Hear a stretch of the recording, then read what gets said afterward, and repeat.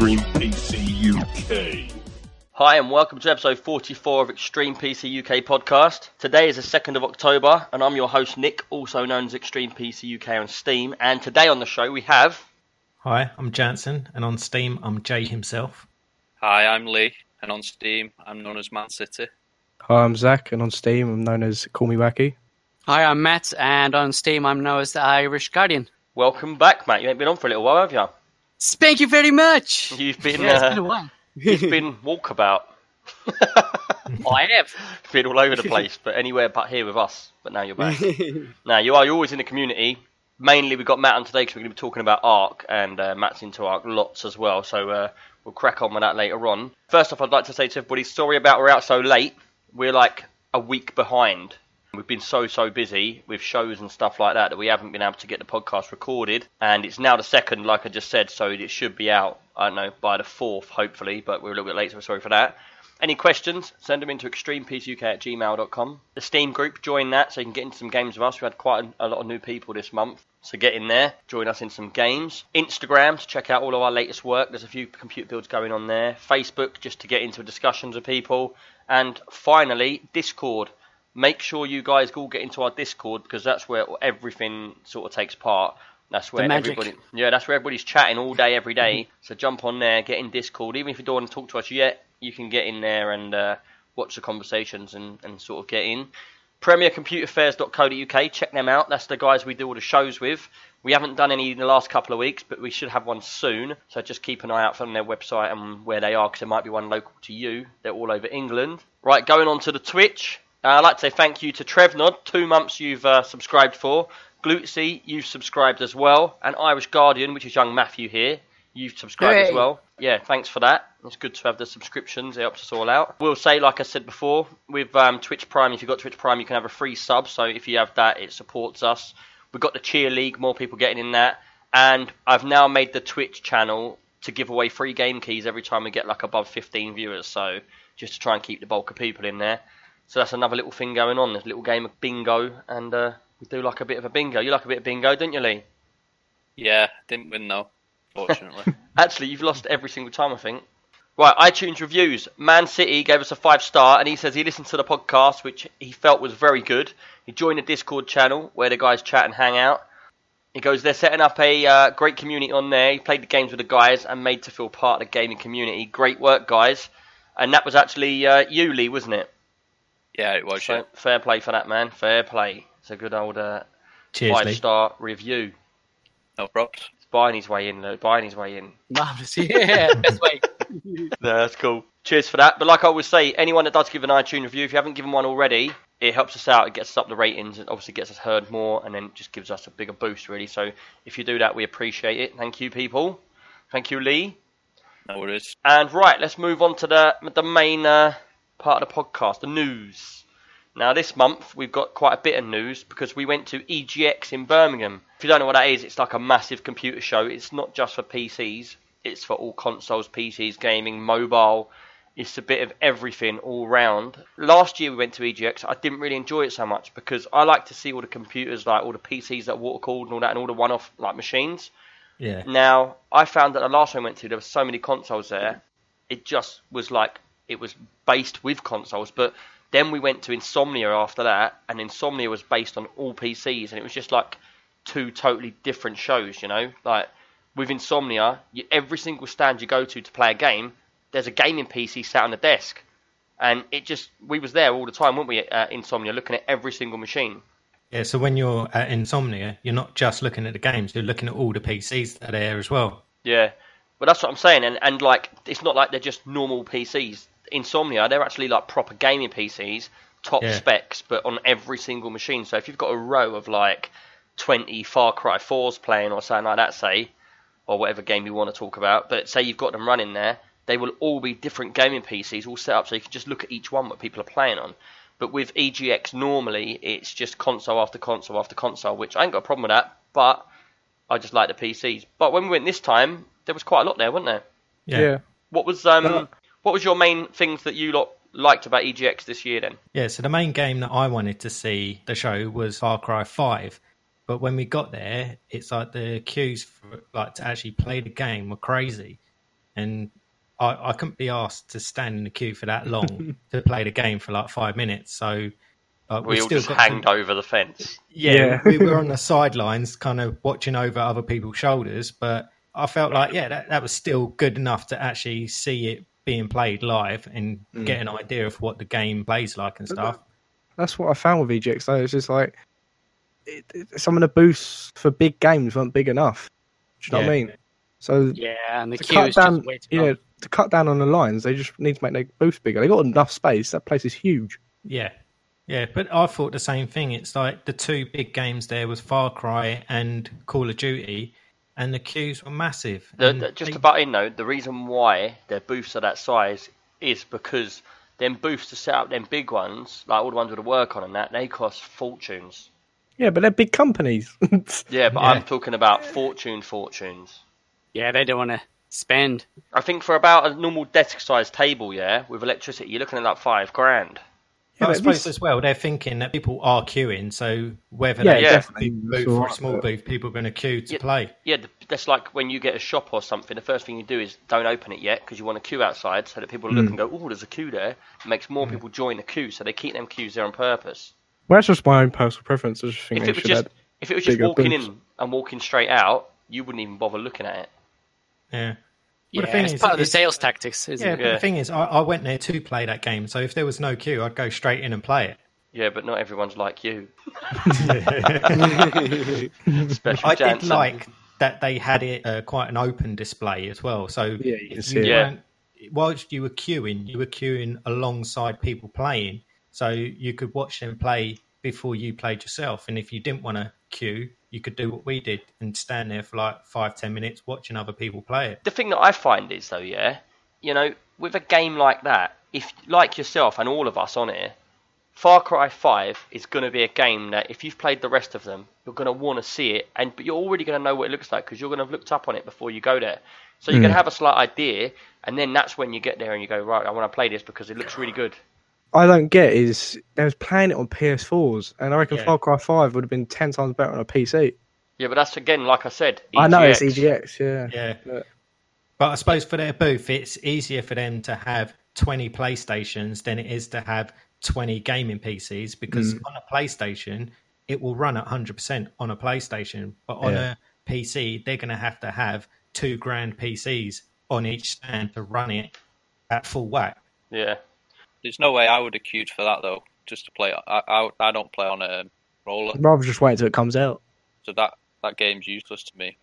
They used to give out free things just to get you there as well to line up, like shirts or badges. Yeah, that's all bags, stopped. that type of stuff. It used to be you'd get in the queue and they'd start firing like T-shirt cannons and stuff like that and giving you bags of stuff with free keys. They did that. Stuff. Do you know that Xbox game that we saw? The one with the pirate ships? Yeah. Yeah, they did that there. Stuff. They had like badges and stuff. Yeah, little badges and posters. Yeah. But yeah, they used to be a lot more. Of badges. Yeah, there was nothing that you really felt like, I want to join that queue to get that collectible. Or the only thing like that we tried doing was the Xbox one. Yeah, the Xbox. But that, you got to be honest, the Xbox queue went round the place like 3 times. It was massive. And what it was, everybody, they gave you basically a desk. This desk must have been the size of your normal office desk, about 4 foot by 2 foot or so, I'd say. And it just had loads of these green Xbox boxes on it, like little square boxes. Like a pick a mix. Yeah, and you just literally, when you get to the front of the queue, they go pick a box. You pick a box, you get a chance to win, like Forza 7? No, Forza Horizon 2. Forza Horizon 2, or it was a controller, or it was an Xbox, or it's like T-shirts and a goodie bag. But there was so many people winning stuff. Like, we must have seen 10 games given in like 20 minutes. One kid had like 2 games in a matter of, like he went there once, went back around, went there again, got the same game again. Yeah. Yeah, it's like a 30 quid game, so it's not like it wasn't worth it. And that was absolutely immense, the queue on that. And we got in the queue. Yeah. I said, leave it till the end of the day, we're getting a queue. If they get you in a queue, they're not going to tell you to go away, are they? So anyway, we get in the queue, 2 seconds go, it's closed. All right, came up and he said, by the time you get to the front, it will probably be closed, so there's probably no point queuing. So we just wandered off. Yeah. But yeah, that Far Cry 5, it does look really, really good. The graphics look nice, the way it plays. It's got that Far Cry feel to it, where you're taking a bit of an exploration and the animals and all that sort of stuff. But don't they go back to like Far Cry 4? Not like, forget about the Primal. No, I think it's all about like being out in the sticks in the USA, ain't it? And like a lot of people are saying about church and stuff like that. It's gonna because upset it's a lot like of a people. cult. It's like I think A the cult story thing, isn't it? based around like a church cult, like back, like you said, it's out in the sticks in like America, and it's Montana. yeah, because it's up to date. So you will have like modern vehicles, modern weapons, and things like that. Yeah, I never played Primal. I wanted to play it because I've pretty much played all the series through Far Cry. Like Far Cry 1, Far Cry 2, they were just pants. I didn't even bother with them. I remember playing them. It was all linear. I didn't like it. And then Far Cry 3 came out, and I was very, very close to not actually playing that either because I was like, the rest of them have been crap. But this one's been spoke about. Everyone's going mad about Far Cry 3. I'm going to give it a go. So I got it, and then that was the one where you had the open world with a bow and arrow. And that was like, that is one of my favourite games because it's like, I like the open world like Fallout 4, you know, Left 4 Dead, all them sort of games, Dead Island, not Left 4 Dead, Dead Island. But anything with a big open world that you can just explore and do things at your own pace, that's what I love the most. When I came across Far Cry 3, that was one of the first games like that. You had these like areas of the island where you had to like liberate the little people from there. So you'd creep up to like this area on the map. You could creep up on the mountains, you could come through the trees, but it'd all be about stealth and like hiding and like sniping people. And I remember loving it. I don't even remember finishing the storyline, but I did finish going around the whole map, just sniping people and taking all the areas back. A bit like Grand Theft Auto used to be back in the day when you had like the areas of the map to take over. Yeah, like Gang Wars. Yeah. Yeah. But I've seen some crazy videos where people like take out a spot without even getting seen, but Yeah. does like a rally of kills. So it looks well good. Yeah. But is that on the new one or the old one you're talking about? I think it's Far Cry 3 or Far Cry 4, one or two. Yeah, because Far Cry 3 was that, and then Far Cry 4, you had the one where it's setting in the mountain, up in the mountains, and you working your way up the mountains. Tibet, wasn't it? Yeah, and there's all the animals, and that's another thing. Like, you know, you don't have to go in there and just do the story. Like, you can just find yourself for a couple of hours wandering around and hunting for animals. So you'll be going out killing these different animals, getting different parts of the leather and stuff like that to make all your weapons and stuff. But then you're upgrading everything, so you can like say, right, I'm play multiplayer. So Jansen will like jump on, and then we'll go and hunt and do some bits and pieces together, and then he'll jump out. So it's cool like that as well because it gives you more stuff to do if you're playing with somebody else. With Far Cry 5, I hope it's one of them games where they do the same sort of thing, but then they put a different skin on it. That's what I want from that. They've kind of changed it a bit. They've actually made the AI a little bit better. You know, where you had like different areas for different set stuff that you need to make upgrades and all that stuff. Apparently it's all over the place really, and you don't really know where it is unless you go there and find it. Oh, right. So what do you mean, like could be in random areas sort of thing? Yeah. Pretty cool. But yeah, Far Cry 5, I was looking forward to that. We didn't spend much time at the show, though, really, looking at that. I think we was there for about 10 minutes. We saw it, and it was a bit like every screen looked the same, didn't it? Like, yeah, so it was probably like a restricted part of the game that they had to play. So when you looked across the screens, everyone was literally playing the same part of the game. Part as well, it probably was. It's probably that thing of like, so you sit down, you play it for 10 minutes, you get up and go, so that the queue is moving at a steady pace. Yeah. We're bothered to sit in that queue. I'll tell you what, one of the main things, because I come across a few things at the show which I really, really enjoyed. One of them was what me and Lee played quite a lot of, was a VR game. What was it called, Lee? Archangel. Archangel. Have any of you played this? That's the one I put on. You said to play. Yeah. When we was there, and that was like I'm very anti like VR, but putting that on, it was different. And playing that game, what I thought. All the VR, I always tell everybody to go for Vive because I believe Vive's better and the graphics are better and it just nicer and everything. But these were on Oculus Rift, weren't they? Or they were on Vive? Oculus Rift. Yeah, that's what I thought. They were on Oculus Rift. Are they not cross? It might be a cross-platform game like for the different VRs. But we was playing it on that specific one, and I've always sort of been a bit biased to Vive and not the Oculus. But I'll tell you what, this game, you put your VR set on, and imagine, like, the only way I can describe it is, what's it called? Elite Dangerous. I'll tell you what it reminds me of. You know, like, you don't move yourself, the game moves for you. Yeah. So it feels like that game, like Time Crisis. Yeah, it is a bit like that, but what I'm trying to say is, if you play Elite Dangerous, you know when you're in the cockpit, every time you watch it, there's someone in the cockpit with their spaceship, and they're sitting in the seat, and they've got all the buttons around them. It's basically that, but you're in a mech warrior. So it's all glass. You've got all your controls around you, and this one of the most immersive VR games I've actually played. Do you know what it reminds me of? Reminds me of Titanfall when you get into the Titan and you're sitting in the Titan. Yeah, that's what I I'm thought saying. when I looked at it. Yeah. But I've not played Titanfall. I didn't like all the jumping about everywhere. Titanfall 2 is supposed to be better. Yeah, the story's actually pretty good. Isn't it? Yeah. Yeah, I didn't play that. But yeah, so anyway, you get into this, you put the VR goggles on, and normally all the other VRs I've played have been that same similar thing, but you stay in the same position and you just fire guns or you do stuff, but you do it from the same position. This is the first VR I've played where I've been sitting down. You know, all the other ones are standing up, we're walking around in a room or whatever. But this one, yeah, you put your VR goggles on, you're in your little mech warrior, and because the mech warrior, looking through the glasses outside, it's the first VR I've also been on where I'm outside.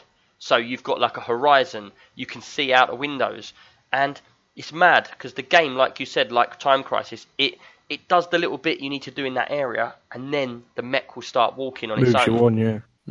And it's mad. You're looking down and you're feeling like you're sitting inside this mech, and you can see the legs below like electrically like moving like a robot. It's like you're riding in that robot in RoboCop. And like, because obviously it's so 3D, which is just mad.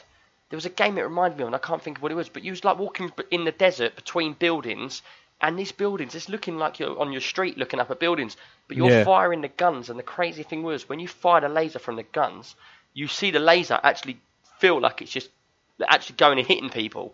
Yeah. And all the people are just dying on the roof of the building, and someone else might come out there, and there might be a car that flies past, and you're just firing guns at them all. It's mad. I was so surprised by the graphics. Yeah, because they were pretty good graphics. So put off, and like no, just like having it on, I was thinking, the screens are not gonna be good.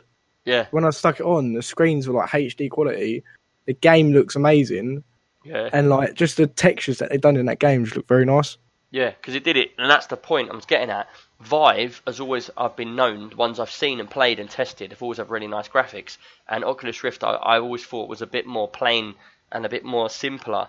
But in that one game, like one of the things that stuck out to me was when you're sitting there and you've got the controllers in your hand, when you're sitting looking down at yourself, you're in a chair and you can see yourself holding the joysticks or whatever.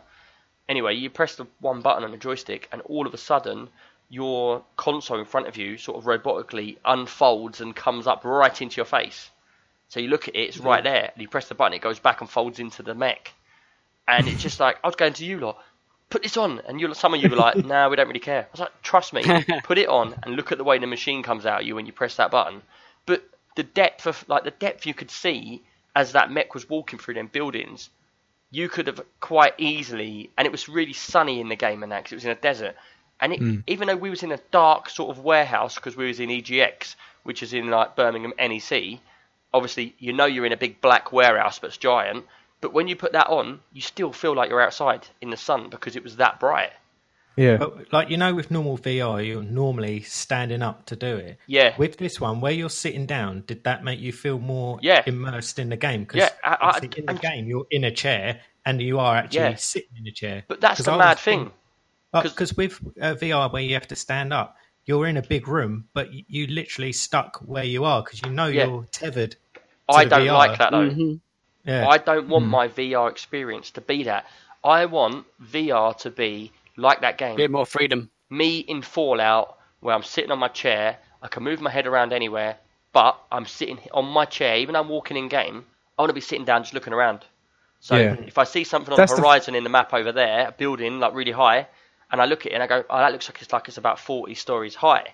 If I've got them VR goggles on, I'm making my way in-game to that place, and I'm going to walk all the way there. Because the thing is, you normally fast travel in these games as well, don't you? But when you've got them goggles on, you don't need to, because you're walking down a street and you're looking at every bit of the graphics. Because it's all become interesting, because all of a sudden you're in this world. So for me, that's all I wanted for, is to be able to freely go back into that. I actually stopped playing Fallout 4 completely.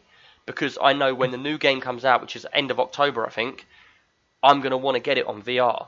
And I'm going to play it. You're going to get VR? Yeah, I'm definitely going to get it. I'm just looking at the prices, because they're having like little price battles at the moment, and it keeps going up and down in price. And I think the Oculus now you can get for $399, and I think the Vive you can get for $499, I believe. So it is, they're coming down in price. So it's like, I don't know what to do yet. But I know for a fact when Fallout 4 comes out on VR, I definitely want to get it. But then also we're going to be talking about Ark next game, and that's in VR as well. And if you've seen the graphics in that game in VR, that'd be amazing. And they've got Ark VR out now already, so you can play that on it. But yeah, that game, was it Archangel? Did you say? Yeah, Archangel. Yeah. Yeah, check it out, people. That's the first game I've played on VR. I was well impressed with that. Yeah, what did you think? Like, what did you like about it? What didn't you like? What was different to what you thought? It's just a real experience to just look down at your hand. You was in there quite a long time as well. Yeah, you've got like guns in your hand and just moving them about. It's just surreal. But... Yeah, because it was like it wasn't controllers like I said, was it? You had the controllers in your hand, the real controllers. Yeah, but in game you had these sort of fake hand things, didn't you? Like switches that you grab, and when you move them, the guns outside on the thing move. Yeah, and you can also punch. If you punch your fist with the controller in your hand, you're actually your robot's punch. Oh, I didn't know that. I didn't do that. Yeah, you punch through like the bridges and stuff. That's what you have to do. I don't think I got that far. Do you get to feed feedback on the controllers? Yeah. I don't think I felt any. I'm not sure about that. Yeah, I don't think they have. So. No. Yeah. It'd be good if they did have it, I think. It would, yeah. Second gen. Yeah, they probably vibrate, but I don't know how you're going to get any feedback. So, which is Unless the they hover. best one to go for? Is Oculus Rift just as good as HTC Vive? I've got to say, I don't actually know the truth, but in my experience, I've always been for the Vive, because I can honestly say every show I've ever been to, you look at the Vive games and you look at the Oculus Rift games, and the Vive always seems to be much more better detailed. And with the Vive, do you have to be like a full room setup? Like, do you have to have all the sensors? No, you don't. You've got two setups. So you've got one where you put a sensor up on one corner of the room, and you put a sensor behind you on the other corner, and then it judges the space in between. Or you can just set it up to sit down at your chair. And so if you sit in front of you. Yeah, you've got a desk sensor. Yeah, I think it just senses you at the chair, so your space around you. Because if you've got the sensors up on the room thing, when you walk anywhere and you come to something in the room, because obviously it's reading the whole room, like say my desk is in front of me, I will get within a foot of that desk and it will actually show me a brick wall in game. So really? Yeah, so say you're walking through an open, like through a field in game on the actual Vive, and then when you come to, like, you're walking through, but in real reality you're actually about to hit a desk or a wall, all of a sudden these blue hexagons come up, and they sort of like fade in, so as soon as you get close to it, you feel like, oh, there's something there. And if you put your hand out, it's amazing because you feel the wall as you feel the blue wall. But it's also another thing that I find really surreal is if someone puts the controllers on the floor in the Vive, you can like put the headset on so you can't see, look down, and wherever your controllers are in game, let's say they're a pair of guns, you look down, there's a pair of guns on the floor. So you go to pick up the gun, exactly where the hole where your finger goes and everything like that, it fits. Yeah, that's good. And it's just mad, because like, man, I'm picking up real guns. It tricks your brain into thinking it's real. What I found at EGX is seeing the what companies are doing to have these PCs that go on your back. Yeah. Yeah. For this VR stuff. That was the Omen stand, wasn't it? The HP Omen stand. But I've seen other ones like that, which they do give you feedback as well. Yeah, give you a little rumble on the back. Yeah. Yeah, the thing is with them, they are all good in that. And I've got to be honest, like these processors and stuff like that and graphics cards are getting to like be smaller and be much, much more powerful. Like I was saying to, who was it? I think it might have been Tom. He was asking me about getting or was it you, Lee, about getting a gaming laptop? It was you, wasn't it? Yeah, your mate got a gaming laptop and he said, like, look at the specs. And I was like, man, that's a nice laptop. And he said it had like a 970 in it and it had this and that and it had got an IPS screen. And I was like, look, a year ago or maybe 2 years ago, it's got 1080 in it. Yeah, that wouldn't have been possible in a laptop like that. They didn't have them. They would just get red hot. And they were massive as well, weren't they? Yeah. But he's got like a normal laptop and he's got all this stuff in it. And it's got like 16 gigs of RAM. It's got like a 1080 It's not the Razer one, is it? The Razer's Blade or something, is it? It's being built. It's oh, is it? Yeah, being built. So. But yeah, I think it's one where he goes online, he specs it up, and then they build it into a laptop for him. Is that like Overclocker's version or something? Something like that. Yeah, I'm not sure where he's got it from, but like they've just come a long way. You know, they've got to the point where the laptops are becoming. I would always say to someone, don't get a laptop. It's going to be red hot on your lap. You can't put it on the desk. It's going to be hot on there. It's going to be this. You've got to plug a keyboard into it. It's not nice on the graphics. Noisy. Yeah, but now they're getting better. at the show, the one that was. Yeah, but that was a different kind of laptop because that little laptop you played on at a show on the Omen stand was a laptop, and then it had a graphics card plugged in via an external box. Yeah. So when you unplug that box, you have no graphics. You're running on the mobile graphics. When you plug it in, it goes back to like a 1080 Ti. But still, I didn't. The future though. Nah, they've been around for ages. I don't really like them because like they are good if you're like someone that's working. Like say you was working in an office in London and you wanted to play games, but you also like they're going to give you say a £2,000 laptop. You can pick one like that and then just pay for your own graphics card at home. And then you can take it to work, play your games, do whatever. And then when you get home, when you need to go to work, you can just unplug it and take it to work with you. If you're going on the road, you can just take it in a box. They are all right, but I've just got to be honest. I just like sitting at my desk with all my monitors. I don't like the fact that I'd have to carry it. I've got laptops here that I could play games on if I wanted to, but I just wouldn't do it. I would probably plug my laptop into a TV screen and plug a keyboard and a mouse into it. Yeah, that's what I was going to say. It's like, a lot of people who have laptops, they still have a PC setup that they plug their laptop into. Not just that, like I've seen people that go to get a laptop that's really high spec, and then they go, hold on a minute, I could build a nice PC and just buy a mediocre laptop for work and just basically game at home. And this is what I've told loads of people this.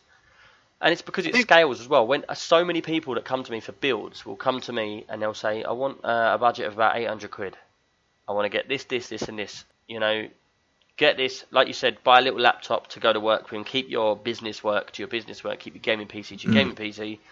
And it always turns out that they always go over budget anyway, because when you get the option of getting a new chip for this little bit extra, the RAM's going to be this little bit extra on top for the better one, power supply, you get this one, you get 200 watts more, stuff like that, you always build up. Like all of us, we'd have started building a gaming machine with a budget of like 1,500 quid, say.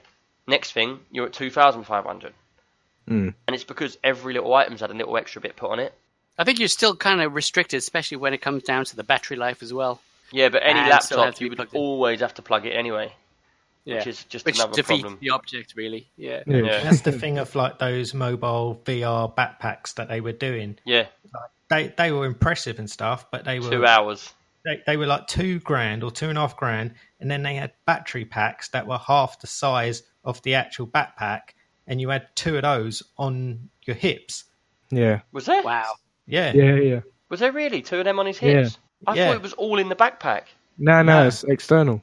The one that he gave us to try on, that didn't have the battery packs on it. So he was like, this is internal battery, which was basically a laptop battery. And then he pointed to the guy that was using the demo one, and he said, look, he's got the battery packs. And I wondered what he said when he said that. Of bricks.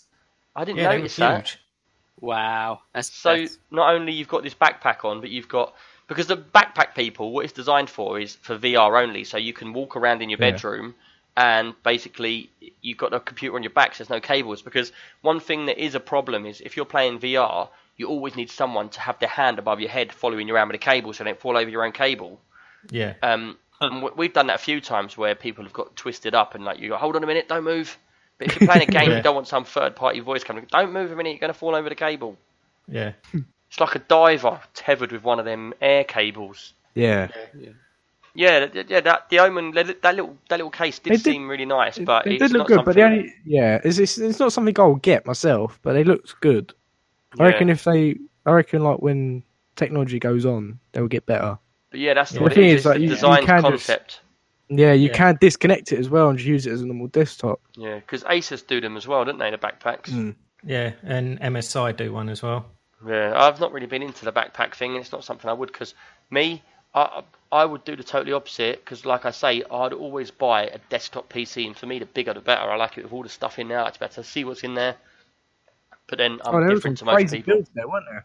Yeah, there was a couple of crazy builds there. Like there was that 8-pack one was pretty good. Yeah. A lot of time and effort gone into that with all the water channels. I've seen loads of pictures of that one online, but that's the first time I've actually seen one in real life. The thing is, as you walk past it, you just look at it and you go, that looks alright, another water-cooled PC. But it's only when you stop and look inside into the level of detail that guy's put in there. Every single wall of that machine has got a custom-made water block, like with water flowing through it so you can see it. So you've got water dripping into this compartment, then it goes over there to that compartment, and that splits into two, and it goes off to them. It's like not just like normal cables. It's just like some crazy flat piece of plastic where he's routed out like all the different channels, but then he's sealed them all, and then it's just like a mission. It wasn't like a tube with all the water inside. No, yeah, it was flat. Like, it's flat, so yeah, it made it look well. It looks... Yeah, it's just basically like perspex that's been grooved out, so the channels are there, and then made like so it's sealed. But yeah, they are good. I've seen them a few times. There's quite a lot of people getting into doing that. But it's like, I hate if something goes wrong. Yeah, that's the worst thing. If the graphics card goes wrong, you have to drain the whole computer out, don't you? Yeah, take it all apart. Yeah. The thing is, every single piece in that is custom made as well. So if something cracks or breaks or whatever, it's not a case of going to a shop and buying a replacement. You have to have them specially made each time. And that's probably why it costs so much to buy that machine. I think that machine sells at 20 grand, doesn't it? Something crazy like that. But then there's only something like 100 of those made. So they are limited edition as well. I wouldn't even enjoy making 100 of them. I'd be like, oh man. I'd do the first one, yeah. You'd be like, well, proud of it. And you'd be like, oh man, why did I sign up to do 100 of these? But yeah, what else stood out to you? Like anything? Tell you what stood out to me as well. Another thing I really, really liked. We know we've been talking about my chair at my desk, my solid wood hard gaming chair. Yeah. That's not even a gaming chair. It's like a piece of solid wood. Anyway, I've been looking at gaming chairs for ages, and I'm not really sure what to do, because I'll be totally honest with you, yeah? I'm not really the kind of person that's going to spend a fortune on a chair. As you can see, I've got a wooden chair. But it's like, I've been looking around for ages. I see ones on eBay for like 60 quid. Then there's some that are 100 quid. What I find is, if you spend more money, you get better comfort. Yeah, I get that, but my point is, I'm looking at, do I spend more money on a chair, or do I spend more money on a mic? Do I spend more money on a mic, or do I upgrade my computer? But you're sitting at your computer 24/7, yeah? A mic is just like a thing that you talk into. Where you're sitting down, you want to be in comfort. You don't want to be like... Yeah, but I think a chair is one of the most important things for me. Yeah, if you keep getting backache like me. Yeah. The thing is, he blames it on his dad. You lot jinxed me, man, because I've been sitting on wood. I've been sitting on this chair, yeah. I've been sitting on this chair for bloody ages, years, and it's only when you lot brought up on the podcast about gaming chairs that something in my brain, and it started aching. I was like, oh man, it's getting a chair. But anyway, what I was going to say is, at the show, I've been looking at all these different ones, because obviously my advice is the same as what everybody's going to say to me, is don't buy a cheap chair, because it'll make things worse, because your backache and all that. You need to have one that's fully comfortable and customised, and if you get a £300, it's going to be like a result.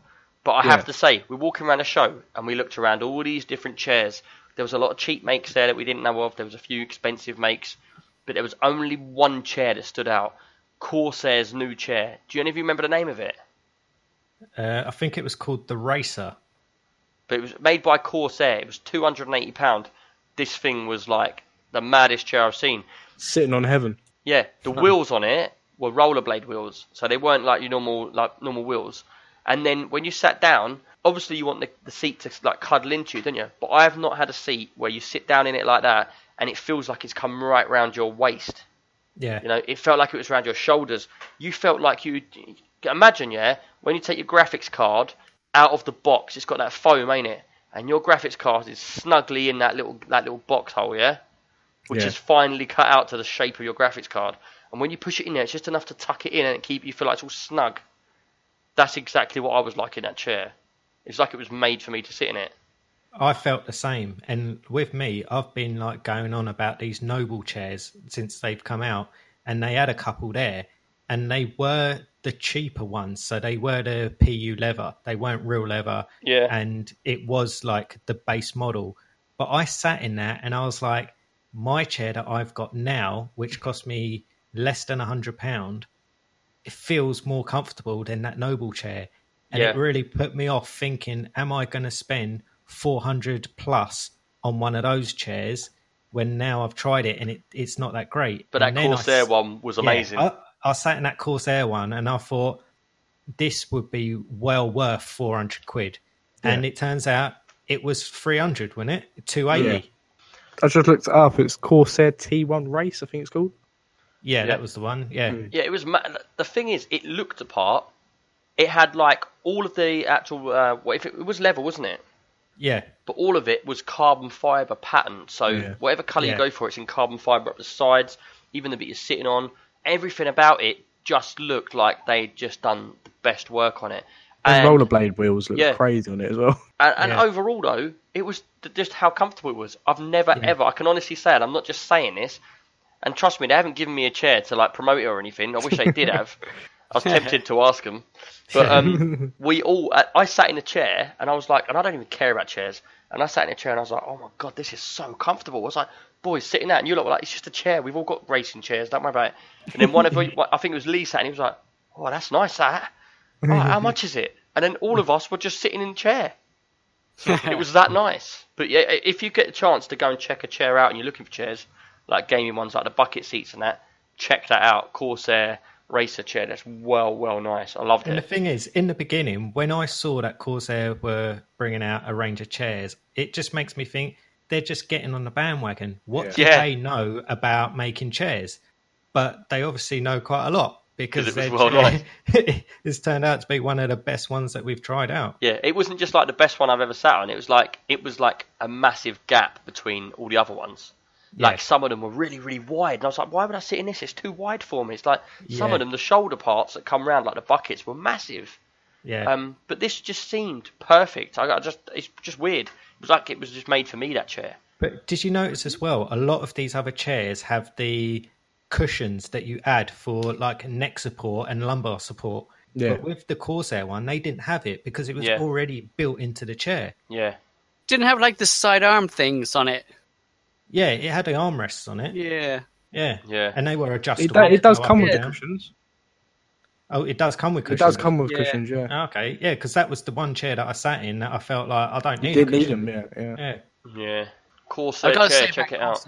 Yeah. They've actually come a long way. I used to go off, do other things, and I've gradually changed my brands from keyboard, mic, and all that stuff to Corsair, and somehow it's just been a lot nicer than a Rocket Cat or any other ones that I've tried. Yeah, I agree with that.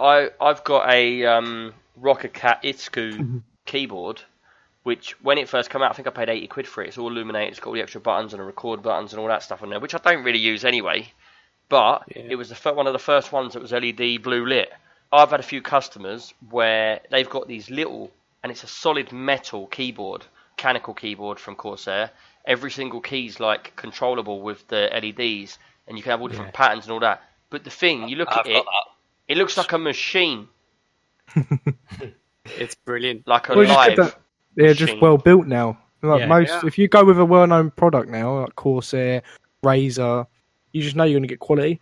Yeah. Because I think before it was just they knew people needed a mouse or a keyboard and they needed to light up. No one was really bothered about quality. And they wanted to spend an average amount. But now they're realizing that people are spending thousands on PCs. So it's like with me when I was reviewing my Razer mouse last month. That mouse cost me £150 or whatever. But it's the nicest mouse that I've ever had. And I think it's worth every penny. And the same with the mouse mat. It's an aluminium milled from a single piece of aluminium. Yeah, but I think what you're trying to get across though is like things that never used to be taken into consideration at all. It'd be like you got your computer, and if you had a really nice computer, you'd have a big desk on there, like a big box, all your bits in there. But it'd be about it does what it needs to do. We don't have to look inside. Then the Windows came, and then the extras came, and now it's like, hold on, if we make really expensive keyboards as well and really expensive mice. It's all stuff that people are going to get on the bandwagon with. It's like when we spoke about, I bought a wireless headset when I was there, and you were saying, "Oh, why'd you get wireless? They're a bit like wireless is a bit iffy." But honestly, this headset is your headset or your kedset. My head. I'll say that again. This headset is not your kedset. So comfortable. Shut up. This headset is so comfortable, and the wireless feature in it, I've had no problems. Obviously, if you crank it up full volume, you're going to hear a little bit of a buzz. But if you find the right mode, hold on, where you get Could you just do that sound effect again? Bzz. That's that. If you get the right mode in the headset, it goes. You're not going to hear it. Sorry, we'll stop annoying you now. I'm trying to put across a good point here. But yeah. Do you have a mic on there as well? Yeah, but obviously I've got a Blue Yeti, so I just use that. Yeah, okay. The mic thing, if you pull the mic down, it unmutes. If you pull it back up, it mutes. Wireless has come along quite far, I think. Yeah, because what I was going to say is I used to DJ many years back. Wick. Yeah, exactly. Yeah, Kevin and Perry style. Yeah, don't like it, do you, Nick? Cheers, guys. But yeah, I used to DJ like years back, and I used to use wireless headphones then, and I used to hate them because when the battery started running out, or you got too far away, or any bit of interference from a mobile phone or anything like that, it just went mental. So I've always just been against them. And then I went on to some wireless headphones when I started gaming again, and same thing. You know, it's nothing more annoying than playing a game and then the sound goes off and you're like, oh, I've got to charge the bloody thing. Yeah, there's that. But mine, I found mine, I can do a gaming session, get off, and it'll still be... Put them back on a charger. No, not put them back on a charger. I can basically turn them off, use them again the next day, and probably get another game. Yeah, but what I'm saying is if you just take them off your ears when you finish and you put them back on the stand... Yeah, put back on the charger, and then you never have to charge them while you're gaming. Yeah. I found the battery burns out. Yeah, well, then that. But I found wireless has come a bit further than there. what it used to be. Yeah, because it's all Bluetooth, isn't it? And they're on like Bluetooth version 4 or something now, aren't they? So, but I don't get no interference when you want to receive a text. You normally get that bzzz noise again. Yeah. No, I don't get none of that. Yeah, I hardly get any of that. I don't even think I've. Yeah, but that's the problem. What you just said, you hardly get any of that, which means you've had I haven't noticed it once. So have you had any or not? No. Are you sure? Are you Yes. telling Porky Lies, Pigs right Your now? Honour. I'm not telling Porkies. Just the way I worded it didn't come out as right. Right, Where's Lee gone? We'll let him off, people. We'll let him off. His Good wireless decision. headphones He's have gone run out of straight in. battery. Lee, you there? Right, so moving on from the headphones anyway. Yeah, so there was 2 other games that I saw at the show that I thought were like really interesting. The first one is a real indie game that probably no one's ever heard of. It's called Zero North, Zero West, and it's a proper weird looking game that if you walk past and you looked at it, you'd think there's something wrong with the graphics. And when you're playing it, it's like a real kind of like trippy experience. And like the guy said to me, like when you're playing it, you have to have the headphones on. And he gave me these like noise cancelling headphones. And so it blocks out everything around you and you're just listening to the soundtrack of the game. And the visuals, they're all like geometric shapes and patterns, and they're all randomly generated levels. Do you know how I'd describe it? A walking simulator. Apart from being a broken TV, and like he said earlier, it reminds me of a sort of game. Do you remember back in the olden day PCs when you'd get a big coding book and you'd do like 10 pages of code, and then it would draw like a fat line, skinny line, fat line, skinny line, draw a circle. It was just all of that. It was just like completely craziness. Yeah, it's almost like when you look through a kaleidoscope, but even more random than Everything's moving independently, wasn't it? Every piece of thing was moving. Yeah, and that's the thing as well. It all looks a bit wireframe, but every single piece is constantly moving, whether it's moving fast, slow, up, down, left, right, and you're just traveling through it in like a first-person perspective, and you're not floating. You are traveling along the ground, but you can jump quite high as well. So as you're going through these levels, you're going through a corridor, but the walls might slowly start closing as you're running through, and then you come out the other side and you've got bits going up and bits going down, but you can jump up and down to any level you want. But as you look around, it's 360 degrees around you. Everything's constantly moving like a kaleidoscope. It actually did get... I'm not even saying this. That game actually gave me a headache. I watched it for about 5 minutes, and afterwards I felt like, I'm getting a headache coming on now. Because the concentration on that was crazy. It's like one screen might be like just like, you know, fuzz, that when you just get to the end of the TV at like 10 o'clock or whatever, and you go to a fuzzy screen, like white screen. White noise. Yeah, white noise. It'd be like that, but you're walking through different walls of all different white noise, and like you're just walking, and there's just patterns going past and stuff, and then all of a sudden, bang, you go into a multicoloured one, and it's all multicoloured like triangles everywhere. Didn't you randomly find a room in there as well? Yeah, it was a cabin. So I'm going through a level where it's really like tall triangles. So it's all these spires coming out the ground, and I'm going through those, and then all of a sudden there's just a cabin, but it's like a wireframe cabin, and it's all glowing different colours. And then I walk in the cabin, there's a bed, There's a bedside table. There's an alarm clock on it. I walked into another room. There was like the toilet and a bath.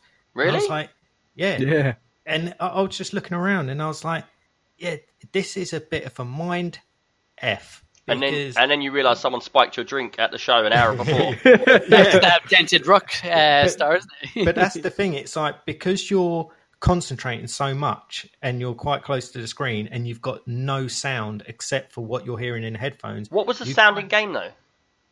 It was just music. So you're not hearing anything that's going on around you. It's just a soundtrack that's playing as you're going through. So it doesn't sort of like do wavy music and then you go to the next area and it's like loud music and...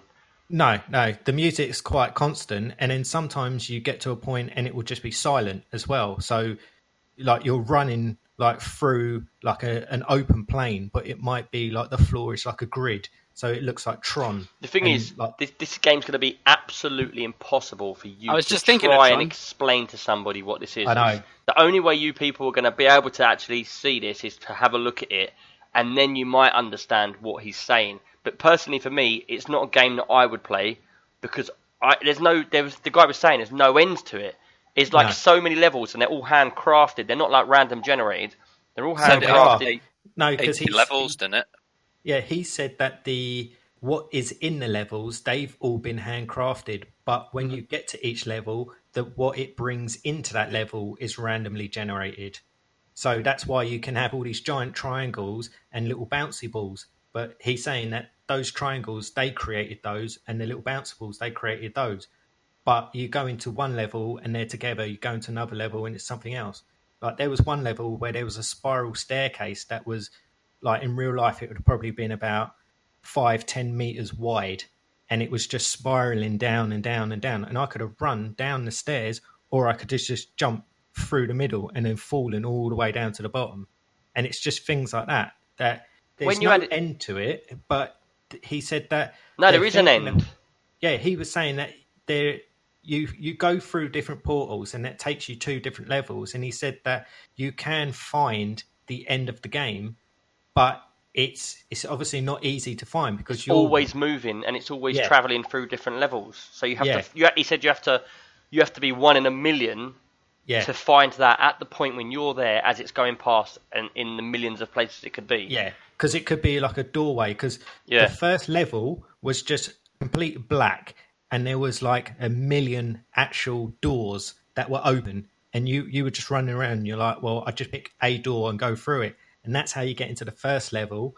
And then as you're running around, you see like a split, and it's like light coming out of it. And then I ran over to that, went through that. That took me to another level.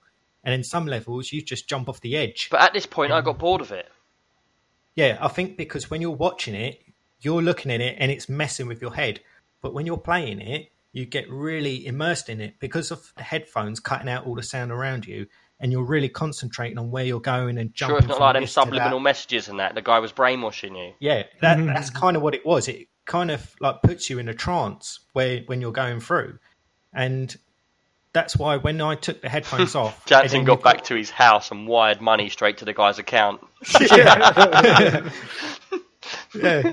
But it does have that kind of effect where you do feel like it is putting you in a trance, but it is relaxing. As crazy as it all looks, and as much as it looks like it will give you a headache, when you're it did give me a headache. Yeah, I know, because you weren't playing it. But what I'm saying is, when you're in control of it, it does kind of have a calming effect. Yeah. So I will be honest, when we saw that game, we walked past it, and we all looked at it, and I'll be totally honest with you, we all looked and went, what is that all about? That looks like a load of mess. There's no point playing a game like, what is it? And then and then the guy went, here, look, come and sit down and try it. So we were standing there, and this is one guy that made it, and his machine, just one machine, that was it, in the indie section, and he's done it all himself. Anyway, so we're standing there, Jansen sits down, so we all start talking to the guy, we start asking questions, and the guy was very outgoing. You know, he was selling his game pretty well about what he can do, what's this, how it works, why he's done it, what it's for. Anyway, so we watched it for about 5 minutes, and I thought, oh, sod this, I'm going on a different game, so us lot walked off. I look around, 25 minutes later, Jansen's still there. Yeah. Well, I said actually to the boys then, that game's put him in a trance. Look, we've lost him. Yeah. But it was like he wasn't even doing anything. It was just like it was just exploration, pure exploration, like what's there. But but the thing is, for me, I knew when I got through the door, it's going to be another pattern. Yeah, but the thing is, it's not like you're heading towards something. It was just that kind of relaxation of just traveling constantly. I ain't got spare time to do that. Yeah, it's that kind of thing of like, if you wanted to chill out and you just sat at the computer, you put your headphones on, you block out all the sound, and you just do that for 10 minutes, it would calm you down. I was saying to him, like, there was a game that came on I think it was on the PS2, and it was called Flow, and it had the same kind of effect where it was a bit more slow paced, but with like, it had like ethereal music and it had a soft focus, and there was no end to the game. You just played it, and it was you're a little animal, and you're going along eating these little things, and then you grow and you go to the next level. You're doing the same thing. But there was not really much to the game, but it was so relaxing hearing the music and controlling that thing in such like a fluid motion. And I think it's the same with this, where there's nothing holding you back, nothing stops you. You can jump to anything, you can go anywhere, you can do anything. But every now and then you come across something like a cabin, and it's just a static cabin in the middle of all this craziness. And it does kind of mess with your head a little bit, but at the same time, I was so surprised at how relaxed it made me. Yeah, not something that I'd ever play. And I do give things a fair chance. I really do. But it sort of affected you in a different way that affected me. And it's Marmite, I think. It's one of them. You know, maybe, but I think you have to play it properly. Yeah. It's one of those things where you'd look at it and be like, I don't get it. Yeah, but when you sit down, you put headphones on, you play it, do it for 10 minutes. Yeah, but that's my point. It's not the game that's making me say I'm not going to play it because of what it looks like and that. I get what you're saying about the 10 minutes. It's going to make you relax. You're going to feel like, yeah, it's all right. For me, I wouldn't even get into 10 minutes because I'd look at it and go, can I get any collectibles at it? What am I going to get from this game? If I sit here and waste 10 minutes, am I going to get anything back from it? I know that's a bit harsh to say, but that's the truth. I get in Rocket League, and I'm going to talk about it in a minute. Rocket League now's updated all this stuff. There's 50 new items for free. There's this, that, and the other. They got a new farmyard, blah, blah, blah. It's like, I'll get in that 10 minutes. But I might get a top up. I probably wouldn't even class this as a game because you're not actually playing anything. Like, this is almost like a fidget spinner. That's the perfect way you could have ever explained it. Yeah. Yeah, it's just a relaxation of it. Like, if people are going through stuff, I guess it's good for them to just zone out and just play that game. Yeah, it's not going to be for everyone, is it? Put it this way, it's not going to be for everyone. And I've got to be honest. If I walked up into my computer room, to my boys' computer where my twins are, and they was playing that, I'd be like, "What are you playing that for?" And they'd be like, "It's relaxing." I'd be like, "Off." Because you turn into a druggie by the time you're 18 playing that. That actually sounds pretty good. But the thing is, you look at it and you do think, do you know, I bet people would love to take acid and do this. I'm not doubting it. Like, that game was crazy. But, you know, it is what it is. And he's filled a gap that no one's filled. So fair play to the guy. And to the people that do buy that game, they might only play it for 5 minutes. But it's a game as well. It's making a statement of, I'm doing something totally different. If you don't like it, you can go and do whatever. Is the game out now? No, it's not out yet. I think he was trying to get on Greenlight, wasn't he, on Steam? Yeah. Because he was saying there was still quite a few bugs in it. Because even when I was playing it, I found one of the bugs. Yeah. And he said, it's still very early. But again, a game like that, when it comes out on Steam, it might only be like a couple of quid. It's not going to be 40 quid. Yeah, it's not going to be like, well, I'm not paying for that. What was it called again? Called Zero North, Zero West. As in Zero? Yeah, that's a game that I'd look out for when it comes out. Okay, I seen a game at the show called Strange Brigade. Okay. Did you play that with me, Johnson? Did you watch me? Yeah, I was watching you play it on the Alienware stand. Yeah, that game looks impressive. Where did we see that to start with? Because me and you saw that somewhere, and we was like, what is this game? It looks quite good. And then we saw it on the Alienware stand. They had a big stand for it. With massive queues. That was the one with the massive queues, which was like... And a blimp on it. Yeah, it had a blimp on it. They'd done a load of custom work to That's that where you stand. did your photo, where you put your faces through the holes. Yeah. And then we walked around it, and it was like, this is massive. So we sort of went over, and then it was on the other stand, wasn't it? But they actually had it on another stand far away. Yeah, that was the way we saw the Ryzen chip, wasn't it? And they were showing how they were trying to prove you can run a game and run the chip at 99%, and the game's still going to And be running render stuff immaculate. as well. Yeah, it was the Threadripper. Yeah. But yeah, that game looks really good. I've had a look since it's out early 2018, and it's made by the makers of Sniper Elite. Sniper Elite. I played a couple of them. I did like them, but I didn't really get into the third one. But yeah. Oh, do you mean the modern Sniper Elite one? Yeah, Warrior. Or the World War II style sniper game? It's Rebellion, the maker. Yeah. So it's Sniper Elite 4, Sniper Elite What 3. was that game about? Yeah, I remember, that's good. Yeah. I remember seeing it, and it was like you was like a bit of a first-person shooter, but there was zombies running around. I think it's based in Egypt, so it's a bit like the theme of the film The Mummy, but it's 1 to 4 player co-op as well. Do you know if it's a storyline? Because when I was actually talking to the guys on the Omen stand when you was playing it, so I didn't actually get to watch you play it, and I walked straight past that whole stand. I didn't even go in there because it looked so busy. Yeah, the game looked really good. But I remember you actually saying that a game you're definitely going to get and you want to get into. So it's 4-player co-op. Is that in the same game like as in story mode, or is that 4-player co-op to kill each other? I think it's story mode, yeah. Oh, Third-person adventure for 1 to 4 players. I do like a co-op when we all play through the storyline together. That's just the best thing. Yeah. It's something I'm going to be looking out for, that game. Yeah, no, that's cool. We'll keep it in heads up, and as that comes out, we'll get some more information on it and sort of get out there and have a look at that.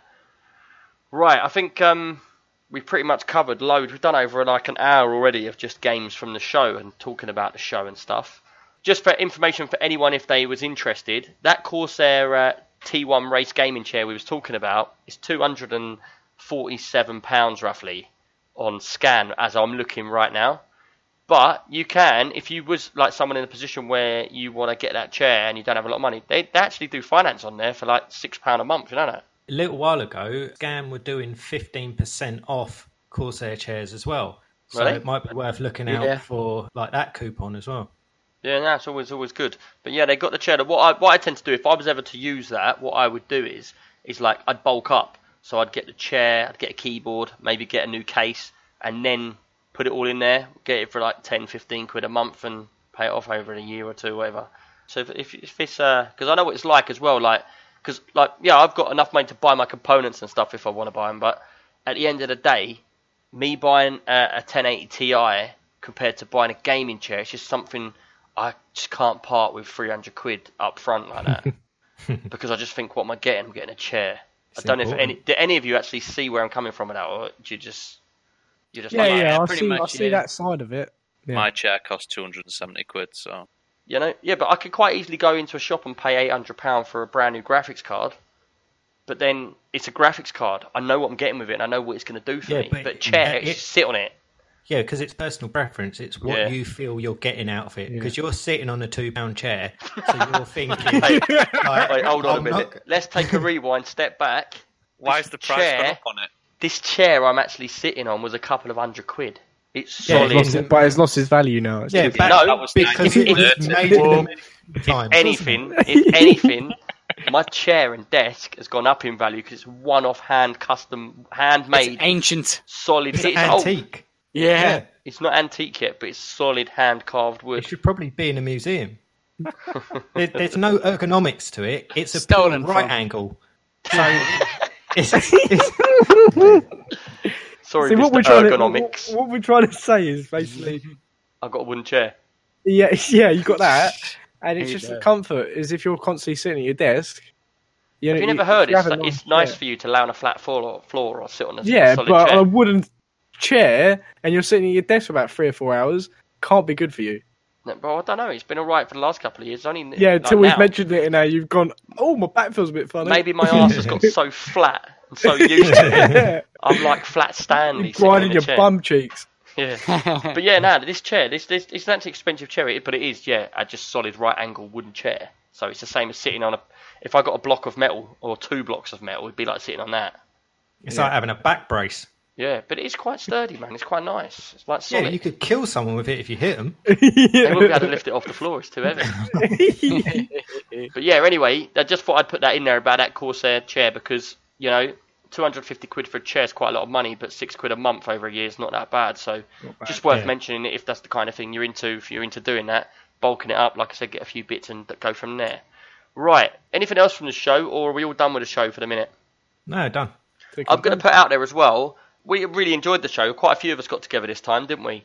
I'd like to say, we met Action Zombie down there. He just randomly jumped out at us and said, "Hi, Nick, you all right, mate?" So we just got chatting to him for a little bit. He's recently got into ARK. So if any of you do come to any of the shows, or you are planning to go to a show, send us an email in to extremepcuk@gmail.com. Let us know you're coming.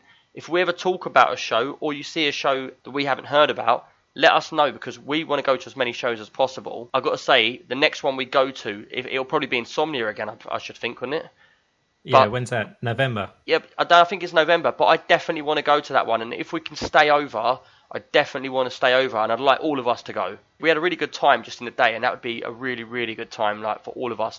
And anyone in the community is all welcome to come and stay at the same place. Like, we can all get our computers in the same area. I'll do a bit of promotion and that, promote the Extreme PC UK and stuff. It'd just be well good. So if anyone's up for that, just let us know in an email, and we'll let you in the loop and let you know where we're going and when and what times. We can all meet up and go together. But yeah, that's enough of EGX Birmingham. We've been talking about it for ages. And to anyone out there that is listening to it, there's so much going to be cut out of this, because the amount of bad jokes that have gone on. But yeah, that was EGX Birmingham. The next one's going to be Insomnia, I hope. But let's move on. Right, Jance, you've actually got some real news for us now, haven't you? Yeah. For once, I've actually got some news. And no one else has. Yeah, makes a change. Yeah, but my news this month is Windows 10 VR. That just sounds wrong. Well, the thing is, this has been in the pipeline for ages. Since, you know why it's been in the pipeline for ages? Why? Because Windows are already trying to fix the last 100,000 mistakes they've made with the Windows 10 that we will keep breaking our computers. Yeah. Has anyone had this? Every time you have an update, it resets all your sound preferences. All the time. And browser. Yeah, I get up to my room, like, I don't know, it's 1 o'clock in the morning. I've got 4 kids asleep below me. There's an open balcony where I'm sitting, yeah? So their bedroom doors are just there. All of a sudden, like, put Rocket League on or something, and bang, out comes some proper dance music. Full blast out of my thing where I've got my headphones on 99. And it's taken off my headphones and it's reset all the drivers or whatever to that. Bang, all the kids are out of bed. Mrs. is going mad. And I've never had any problems with Windows 10. Really? Only with the browser, yeah. Yeah, my only problems have been with Edge, and that's it. And I've changed from Edge to Google Chrome. Firefox. Yeah, with Edge, I can't send an email with Edge. I can get the email there, but I can see what I want to send, what file. I can't attach nothing on Edge, which is just annoying. I don't know why that is. It might be a reason that I'm just doing something wrong. But I've had problems with Edge. I've had major issues with Bing. I hate Bing. It's just everywhere. If you don't want it, don't force it on me. You know? And they keep doing it every update. Yeah, it's like, the same as the cloud as well. It's like a psycho girlfriend. OneDrive. Yeah. Oh, yeah. OneDrive. I don't want OneDrive. Untick the box. You do want OneDrive? No, I don't want OneDrive. Thank you. Next day. I have OneDrive. Do you want OneDrive? No, I don't want it. And it just goes on and on and on. It's like Ariston. Remember the advert? Yeah. It's that, but OneDrive. It's the same with Cortana. It's like, it should ask you, do you want this? Yes or no? You say no. It takes it away. When you want it, you bring it back. But every time, it keeps coming back. Do you want this? Do you want this? Do you want this? Yeah, if she keeps asking enough, then you'll let her stay. Yeah. But I'll tell you what else. Just before you do get into what you're going to say, has any of you seen? I got invited in on Twitch. You know the adverts that they was giving out, and they were giving people bits to spend on people's channels. Yeah. Well, I'm part of their, like, I don't know what they call it. It's like not a partner program, but it's where they ask you questions and your feedback. They pay you like in bits or like different things in questionnaires and stuff. Yeah, it's like a survey thing that they ask you all the questions for, and that they let you get into things early. I didn't know that. Well, is it like a market research? It's a bit like a market research for Twitch, but recently I got a thing saying, look, can you watch this video? And it was of adverts, and tell us what you think. So I watched it, and basically what come up is they're playing a game. I don't know if any of you have seen this. And you know The Tick, the new film coming out? Mm-hmm. Yeah. Basically. Series, yeah. And honestly, I don't know how it works, if it's pre-built or if it's a keyword or whatever, I don't know. But there's a few people streaming, and all of a sudden, like someone will say a keyword, and The Tick, the 3D character, will pop up on their overlays in their stream, and say he says like, I went down to shop the other day, he'd be like, oh, shop? What about buying this and stuff like that? and then a 3D advert comes up in the corner. So like he pops up in your stream and promotes, but he also talks to people at the same time. So you'll say, I lost that bloody game, blah blah blah, and he'll jump up and go, maybe I'll do better next time, and he just pops up and pops out. And it's a new form of advertising that Twitch is going to do, I think. Yeah, because that's like that thing you were talking about before, where your Xbox Connect would look at what you've got in your room, and it will see that you've got a can of Coke, and then it would then put up adverts for Coke and things like that. I heard that one on the Xbox One, on the thingy, that's just what your webcams do. Oh, okay. Yeah, that's something that I don't know how true it is, but I've heard a lot about people saying your adverts and that. It's like that time with me and Jansen. This is how scary it was for me. I went on a website. I needed to get some mesh made up, and we wanted to buy it in bulk so we could use this mesh in different things. So we went to like a Japanese company on Google, and we couldn't read any of the writing or anything, but we was looking through the pictures. We went on there. It's about 1 o'clock in the morning. We was on there about 10 minutes when we were just looking at different types of mesh that we could import. Yeah. Anyway, next morning, I get a private written email transferred into English, and I could see it had been transferred into English because of the mistakes in it, saying, we welcome you over to our factory, we've been given your email, blah, blah, blah, we're going to give you this much money, blah, and it was like a personal email. So over that period of me going to sleep and waking up, Google had given my details of my email, my company email address, to somebody. They had got my details and then written me an email. Yeah, and all we were doing was looking at the pictures on their website. We didn't click on anything. Yeah, it wasn't a contact us or anything like that. It was literally just looking at the pictures.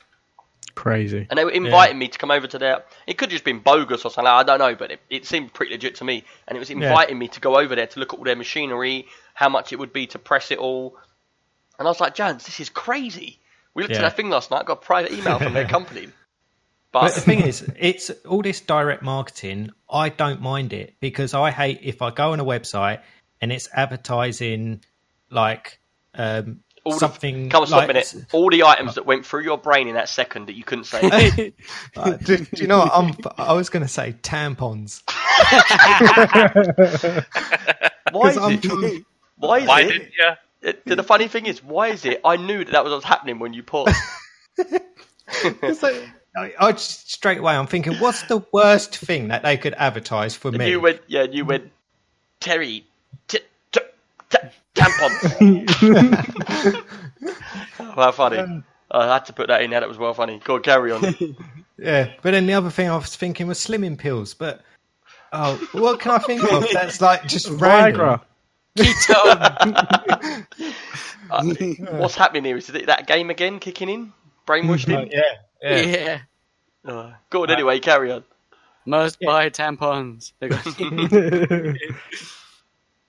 Yeah, so the thing with like direct marketing, I don't really mind it because if I go on a website and there's going to be advertisement, you believe it's going to bring them to you what you want to see. Yeah, I'd rather see something that I'm interested in rather than them putting up a big banner advertising like shampoo. I wonder what you're looking at then. Bothered about. I'm a bit wondered about what you actually look at because you came up with tampons, slimming pills, and Viagra.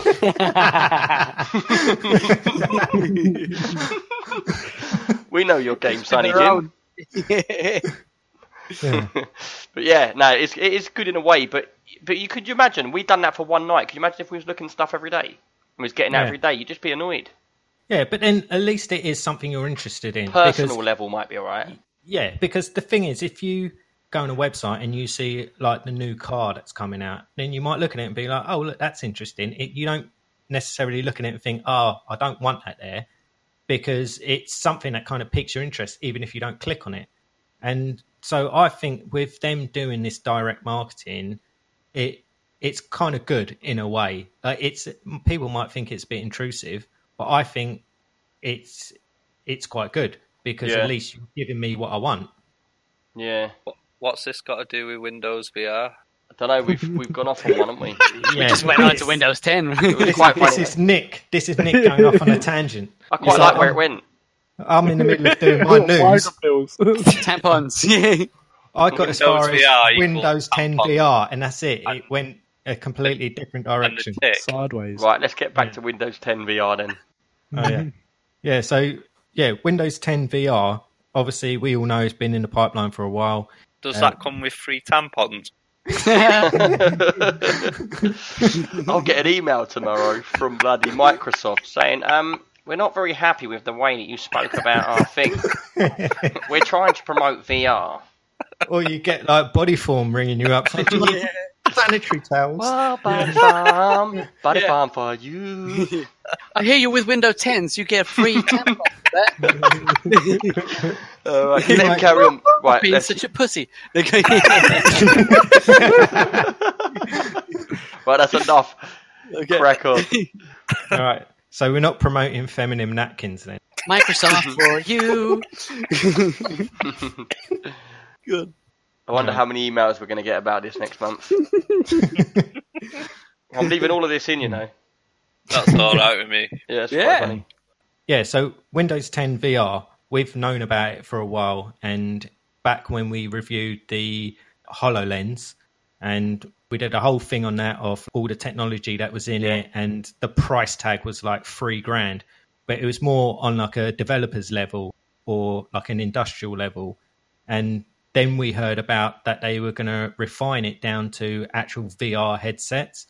And now they've actually got companies that are investing in making their own versions of it. And so far, they've got HP, Dell, Lenovo, Asus, and Acer.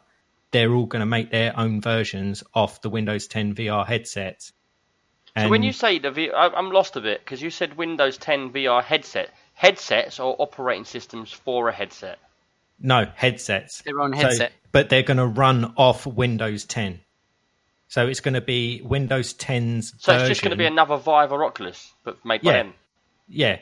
So I don't think that won't take off. Yeah, so basically with Vive, it's running off Vive software, Oculus running off Oculus software. It's that kind of thing, but they're going to do a bit more of like an open branded. Yeah, so it's going to be like a graphics card, basically. They send the basic base unit out to all the companies. They all put their stamp on it and sell it off. Yeah, so it's basically, OEM headsets that they're doing, but each company is going to have their own take on it. So they'll have slightly different designs and slightly different features. So you'll get the base model off your Windows 10 VR headset that's like an Oculus or a Vive, but the difference is they're having this inside-out sensors. So you don't have to have room sensors because the sensors are within the headset. And that's like a big thing for a lot of people because they don't want these sensors dotted around their room. And that's me though, because I don't want them on my walls either. Yeah, and that's like a big thing that people don't want to do. And with the Windows 10 one, that's one thing that you won't have to worry about. And the other thing is they're going to have like different versions of it where they're going to have one called a mixed reality. And it basically gives you the VR when the visor's down and you open the visor and it gives you augmented reality. So you've got the two in the one headset. But the other one, the augmented one, that's more like the HoloLens. The HoloLens where it's putting stuff into your reality. Yeah. And that's with the visor down, I assume, and then the other one's on your face completely. Yeah. And there's only out of the like 5 companies that are going to be making it, I think only 2 are going to have the mixed reality. And then the prices vary as well. I think they're going to start around £300, and then the mixed reality ones will obviously be a bit more. I'm quite excited to see where this goes because at the moment it's kind of a battle between Oculus and Vive. You kind of only got the choice of the two. Yeah, but I've got a third party thing to put in there as well. Did you? Yeah. You must have heard of this. I know Hans did. Guy has made basically out of all the components. He tells you all the components to get, and he's made an actual VR headset which is much better. It's got the eye reading as well, and it's got 4K screens. And he reckons that the price was down at like $350 or something. Do you know anything about that or not? Yeah, I've heard about this, and a guy did a YouTube video about it, and he showed you all the components you can buy, and you buy them from China, and you can put them together yourself. With sellotape. But yeah, that's what it looks like. You're basically using ski goggles with 2 little screens in it, and it's all held together with duct tape. So it's a piece of crap, but the specs are high. But if you don't want to have something that looks like it was made on Blue Peter, then you're going to go for something like an Oculus or Vive. And as well, to run something at that level, your PC is going to be twice as powerful. You're going to have two 1080s. More than that, mate. To run something like that. Because if you've got 1080 Ti, I reckon. Yeah, you've got two 4K screens, and if you want it at 60 frames... No, it was much higher though, wasn't it? Was it? I think there were 120 hertz screens. All right. The thing is, it's going to be crazy. So the quality might be good, and once you've got your bric-a-brac headset on, you don't really care. It's all about what you see. It might have been a Matrix or so. Yeah, but the thing is, it's like, if you're not into building your own stuff, and... Yeah, but I thought this guy was going to bring out his own version of it. Yeah, so it's more for like people who just want something off the shelf and they want to pay like a reasonable amount of money for it and they want to be able to run it off their standard gaming PC. These are the kind of headsets they're going to go for. But like you were saying, this guy, he's made one and he's basically saying you can make this for this price with a bunch of spare parts. And I think a Chinese company has looked at that and thought, well, we can produce that. And I think that there is one like that coming out. But I don't know how well it's going to do because people are going to get it, plug it into the computer, and it's not going to run at full capacity. And they're going to be like, oh, well, just wasted my money.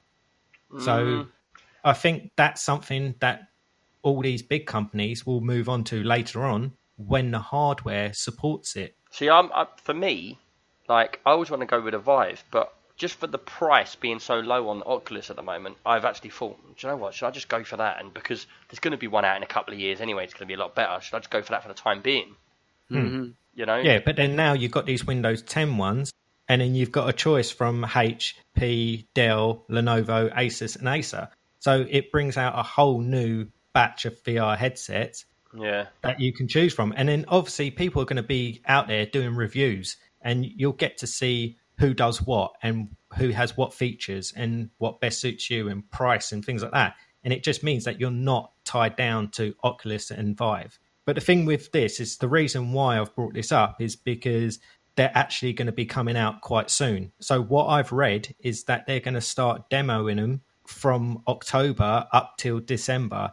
And there's going to be certain places around London where they're going to have these set up. And they're going to be doing market research on them and doing maybe we should demos. Yeah, demos with the public. And I was thinking, we could go down there, have a go on them, and like we could do our own reviews.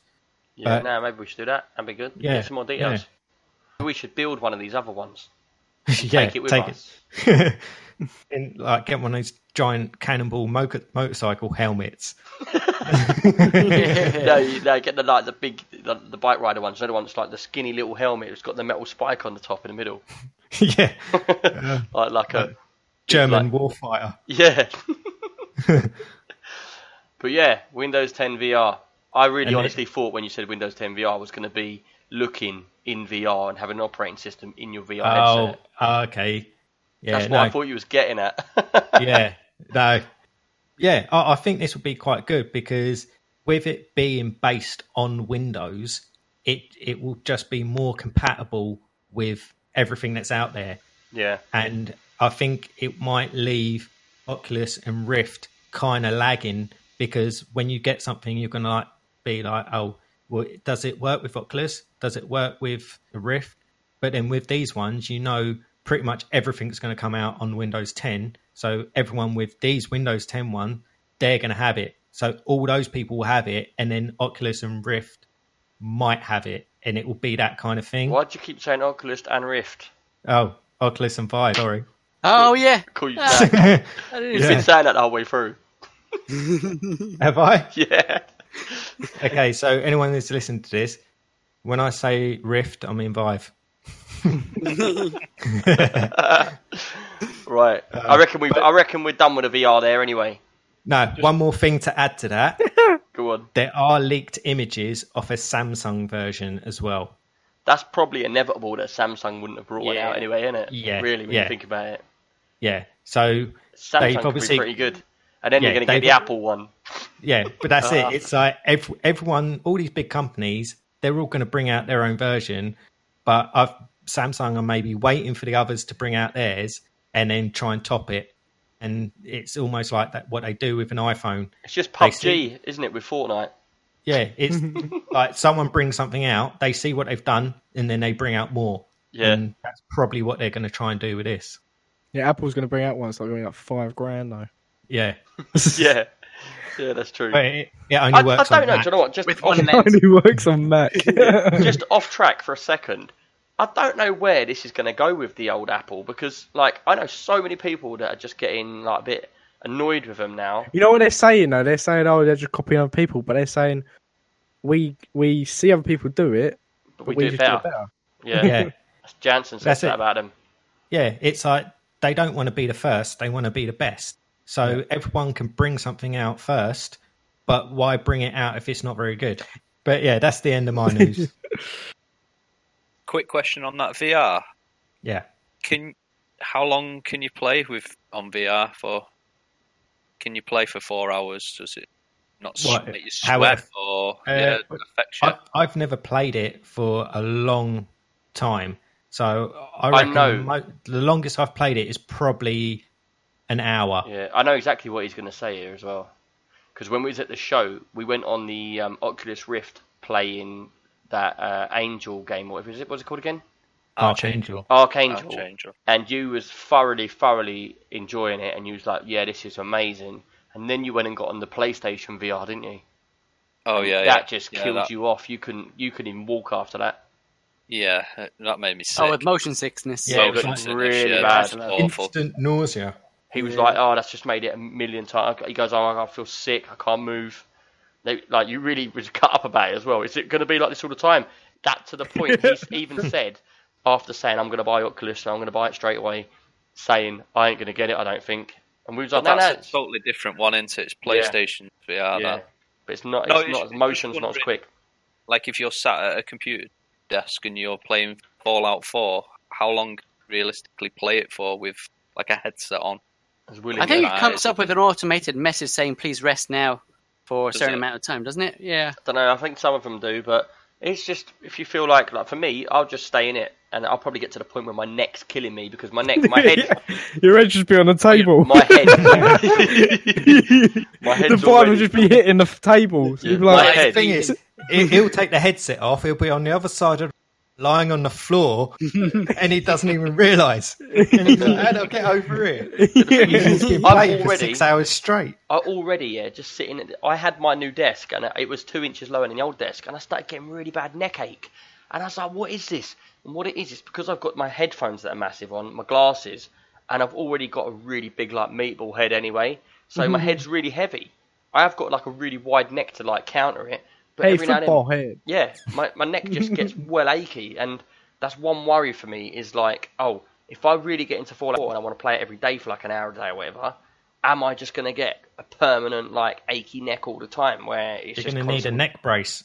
Yeah, I think I will. I won't be able to turn my head then. It's going to be heavy on your head, isn't it, as well? Yeah, they're saying they're a lot lighter, but they still, to me, I think it's quite heavy to have on your head all the time. But one of the main features that a lot of them are saying now is the counterbalance, where a lot of them had so much weight on the front, it's pulling your head forwards. But now they're counteracting by putting a lot of the technology in the back as well. So it sits more in the middle of your head, like with the balance. To stop you pulling down. Because that's the thing, when my headphones do that now. If I'm sitting here, look at the keyboard, I can feel the weight of the overhang of my headphones pulling my head. It sounds funny, but it does. It actually pulls on me, and I can feel the force pulling down on my head. And after an hour of playing, or whatever, I get really bad neck ache. Yeah, that's the Windows 10 VR. Hope we covered that pretty well. Right, now it's time to move on to the games. First off, we're going to talk about, because me and Jansen have both been playing this game, and it's a game that we would have spoke about EGX, but obviously we weren't going to put it in the news because we absolutely loved the game. We actually was walking through the indie bit and we saw it, and at first it looked a bit hectic, and it was a game it didn't spark any interest as I walked past it. But then, because it was right next door to where Jansen was playing the crazy game. Yeah, I'll let you go into it a bit, Jansen. Tell me what you think. Yeah, so this game is a production line, and it's a car factory simulator. and it's by a team called Positech. When we saw it at the show, we walked past it, and when we saw the guy playing it, it just looked absolutely hectic because there was so much going on the screen at one time. Yeah, because it's a bit like just conveyor belts, isn't it? With little machines when you're zoomed out. Yeah. And I've actually, because you don't know this, but I've actually played 2 of their games before. I believe they made Democracy 3, which that's not one that you would have played because it's all about politics and politicians and all that sort of stuff. But they also made Big Pharma. Did you ever get to play Big Pharma? No. It's basically a production line of tablets where you're putting all the same kind of conveyor belts. The level of detail was a lot less, but it was pretty much, you've got conveyor belts going on left, right and centre. You've got tablets coming in from one door, and then they get squashed, and then they get processed, and then you add an ingredient, and then they go over there, and it adds another ingredient. Similar sort of thing, but the one thing that stood out to me about, because I've actually played Big Pharma, and we actually reviewed it as well, but the one thing that stood out from this game to me was a common ground, which I think was the same for you. It's a production line of a car factory. So you're actually not just building like tablets and stuff, because Big Pharma was good. You have to do all your research on the different places in different countries with different diseases and stuff. Yeah, because in Big Pharma, you're doing all this stuff to the pills, and you're going off and you're like researching all the diseases and what ingredients need to go in. With that game, it was quite good, but you didn't stay hooked for too long because the pills don't relate to us, you know, but cars do relate to us. And with the cars, it's like you're doing this factory and you can build anything you want. And I mean, this is like the level of detail, like you're going to go on to say, is pretty amazing. And I don't know if you've ever played this, but years and years ago, there was a game called Detroit. Any of you ever heard of that? No. Man, the game is ancient. I don't know what year it's from, but it was basically, I've never seen a game like that since, and this game fills that space. It was basically, you design a car, and I'm talking about like Amstrad sort of days, like that's how old it is. It was like really, really pixelated graphics, but it'd be like an old-fashioned car. Like I think you started off with like the first Ford, and then you'd put that out, you'd put it on a production line. You wouldn't see all the graphics of it being built and all that sort of stuff like this game is, but you would make the car, the colours, what it's allowed to go out as, if it had steering wheel, if it had wheels, if it had tyres, if it had this, extra seats, leather seats. But then I think I used to play this. Yeah, it's a game that you probably would never know. Upgrade. Yeah, but you never would have remembered the name of it. It was like a big red warehouse on the front screen with black cars.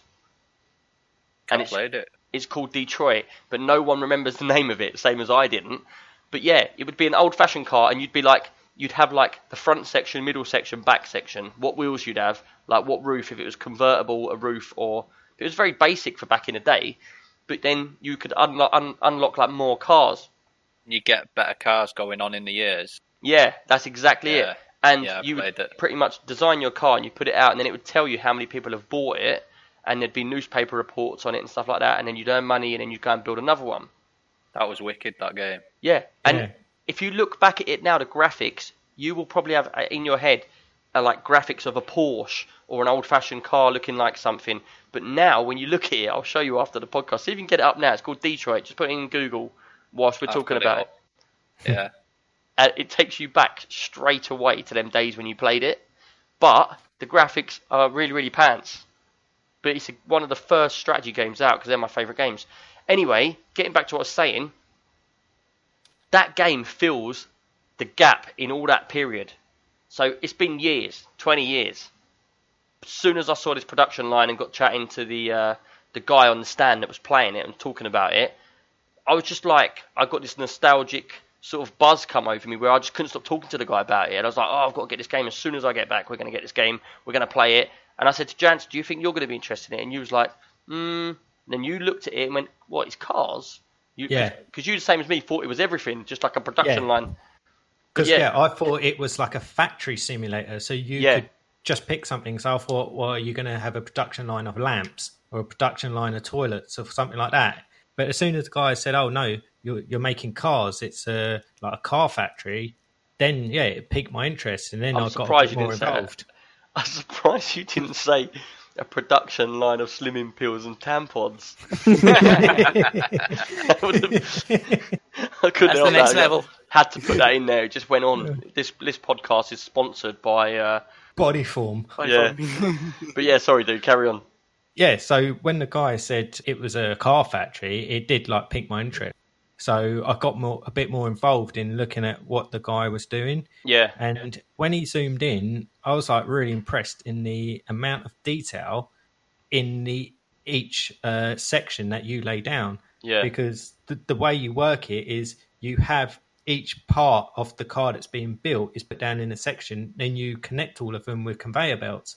But when you zoom into that one section, you get the sound effects of what's going on. You've got the automated robots that are going in and doing the welding. You can upgrade them and all that, can't you?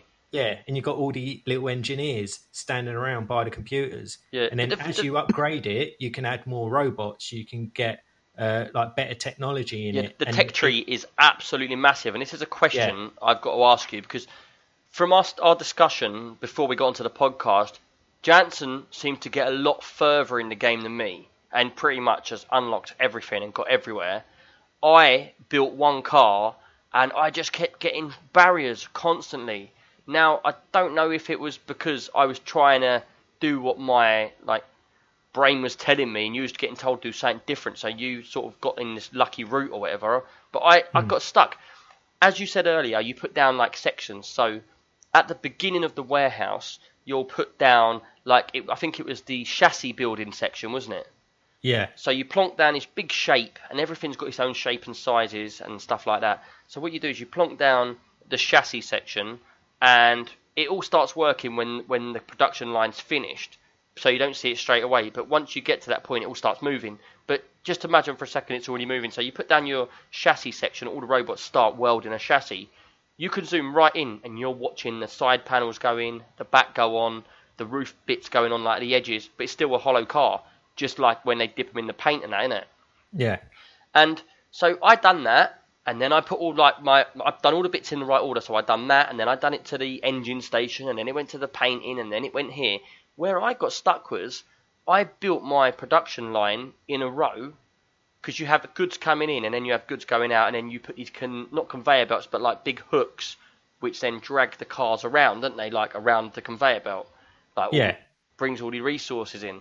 But what I got stuck with was when it went from, I think it was on the electronics part, then it broke down so you could build your own components. Yeah. So so in each section, it's because the way you progress in this game is through efficiency. So you start really basic, and then you expand each section. So you have to delete parts out and put more conveyor belts in. Yeah. Yeah. So what you do, you might have a section where it starts off quite small, where you said you've got the chassis, then you've got the paint, then you've got the accessories, then you've got the electronics, then you've got the quality control, and then it goes out the door. Yeah. So the conveyor belt is quite short, but the car stays in each section for 2 minutes, then goes to the next one, 2 minutes. So if you want to speed that up, after you've sold a few cars and But that's not actually true. They're staggered, aren't they? So you go to one, and it might take 20 seconds. You go to another one, it might take 3 minutes. You go to another one, it takes 30 seconds. So at that point, I sort of thought, right, I've got loads of chassis coming out. So my conveyor belt was all chock-a-block with chassis. But then when it was going into the next section, they were so slow at the next section that I put 4 of them in. Yeah. To try and get them through faster. Yeah, because the chassis is really quick. Yeah, my strategy just didn't work. It's really slow. So, basically, what you can do, but that's where I'm saying, the efficiency comes in. So where you've got a chassis coming out, every 10 seconds a chassis comes out. When it gets to the next part where it's getting painted, the paint takes so long that you could actually split the conveyor belt into 3, and you have 3 paint booths. So you've got 3 cars being painted at the same time. But then when it goes on to the next section, they then go on to accessories. But then accessories might be really quick. So then you can actually have that split go down to a single one. And then you want your conveyor belt to constantly flow. You don't want a backlog. So you can have multiples of different stations, but then you can make each station more efficient as well by breaking it down to its components. So when you go to body panels, you've got the one section, but what you meant to do is you delete that whole section and then you put the individual sections. That's where I went wrong. Okay, yeah. I left. There's the game is really, really nicely built, really, really good game. The only thing is, because it's very early at the moment, there's no real tutorial, and there's a basic tutorial, but it's like not very, doesn't really tell you anything. And my problem was, I got to the accessory station, and I couldn't work out, do I need to keep the accessory station, or do I just build all the other components? Because it's like, underneath the header of the accessory station, you get like bonnet, headlights, and it breaks down into more and more stuff. And you could start building this stuff yourself in-house somewhere else and having it transported over to that section. Yeah. So I didn't need to keep my accessory section. I just build the individuals. Yeah. So basically what I did, I had the main like chassis section, and I had that as a single because it puts them out so quickly. Then I had it go to the body panels, and that split into 2. And then that would then split into 6 paint booths. And then that would be then go on to 6 accessories. But while you're doing this, you're also trying to balance cash. Because this game's relentless. If you run out of cash, 1p under the zero, and the game just finishes. Yeah, you bankrupt. As soon as it goes to 0, it's bankrupt, and you start all again. So say that again, you cut out. So yeah, so when you get to 0, you get bankrupt, and you had to start all over again. Yeah. So you should be able to take a loan or something. Yeah, there are loans. The thing is, I even learned that. It says, you can take a loan. I'm watching my money go down rapidly because you could take a loan. I try and click it. I've already been sacked. Done. Yeah. Did you do that? Yeah, because in the beginning, I was like, well, I've still got like 500,000. I don't really need a loan. But then I put a few bits in, and then I had 10 grand. Put the engine bay department in, and that's it. Bang, 150 grand, and that's gone. And then it's like when you get to 10 grand, that 10 grand can go to 0 in a couple of seconds. Yeah. So what I started doing is when a loan came up, I'd click on it, see what they're offering me. And if it was a low interest rate, I'd just take it. Even if I had £1 million and they'll offer me 200 grand at a low rate, I'd take it. Just so I had a lot of money. I didn't even look into the rates. I just thought they was all standard. I just didn't take any. No, because they give you like 3 options, don't they? Yeah. And then each one it's over different periods of time, different interests, different amounts. So if there was one that was appealing, then I'd take it. Yeah. But the good thing about this game is as well, which I really, really loved, was the customization. So you build your first car, and it's going to be a basic car. So I put in there, like, I think I put a Skoda Octavia or something, because I like naming them all real. And I thought that would be my base car to start with, and I'd go up to like Audis and stuff like that, and Porsches, as I change the look of the car. Yeah. And the game is so detailed. It's like I started off with a base model, but then I upgraded, because you've got a tech tree. And I mean, the tech tree starts with about 20 items on it, anything from safety features to extra features to body parts. And then they all break down into like another 10, and they break down into like spoilers, bumpers, blah, blah, blah. And then that will break down into more. There's like this bumper, that bumper. You have to unlock each section first as well. So you have to say safety features, and then over a certain amount of time, it will unlock the safety features, then you have access to them. Yeah, but if somebody else unlocks it as well, they become standard. That means if you don't have it on your car at that point, you get down pointed for it because you haven't got something that's standard in the world. Yeah, so you keep getting notifications in the corner about what competitors are doing. So if you put stuff out there that no one else has got, then they become rare parts and you can charge more for them. But then if it says everyone is doing electric windows, if you haven't got electric windows, then you won't sell your cars. Yeah. So you have to then quickly go through the tech tree and add electric windows to all your models to actually stay like in the competition. On level and with the I found competition. It pretty hard as well, because basically, say your production line, you're watching, and all your cars are slowly moving on one step at a time. They're making their way all the way to the check quality, like the quality bit at the end, and then they go out the door. When they go out of that door, they go into a showroom, and you can have up to like, I think it's over 20 cars in the showroom you can have on it. Yeah. And basically, if your price is right or low, it will say either like it'll be budget, it'll be mid-range, or it'll be high, or it's got like a load of different ranges. And I found that, like, I put out my base car and I started selling it for 25 grand at 50% higher than it should be. Started selling them, but then it depreciates as the technologies come out. So that car starts getting lower and lower in value. And I noticed it's gone down to 22 and it's gone down to 20. And then so I go back to the beginning. My research finishes and it's like, you've got new wipers blades. So I go back and at the beginning, right at the very beginning, I select on there, I want to add wiper blades to this. and then that part of the car starts being added, and they start building the newer version with the wiper blades. Yeah. But as these are filtering through your workshop, you're getting loads of research, so it's constantly changing, but you're not catching up with the money yet. And I found it really hard because by the time my car had gone from being built at the beginning all the way through, I was 5 cars in front of that with my technology. And I couldn't keep up in the showroom with the ones that were more expensive than low expensive without going into my showroom, click on them and changing the price of them all individually. Yeah. Well, the thing is, nothing stayed in my showroom for more than like 5 seconds. Because you had them on low price? Yeah, so I priced them low enough that nothing stayed in the showroom. And as well, with your research centre, how many did you have? I upgraded my research centre from the standard to the next bunch up, and then I had 2 lots of them. Yeah, so in that section in your warehouse, because you've got the warehouse floor where you have all your machinery and conveyor belts. And then you've got a green office space. Yeah, you have a green office space, and that might be like 10 squares, and the research centre maybe takes up like 3 squares. But straight away, I filled that whole office with research.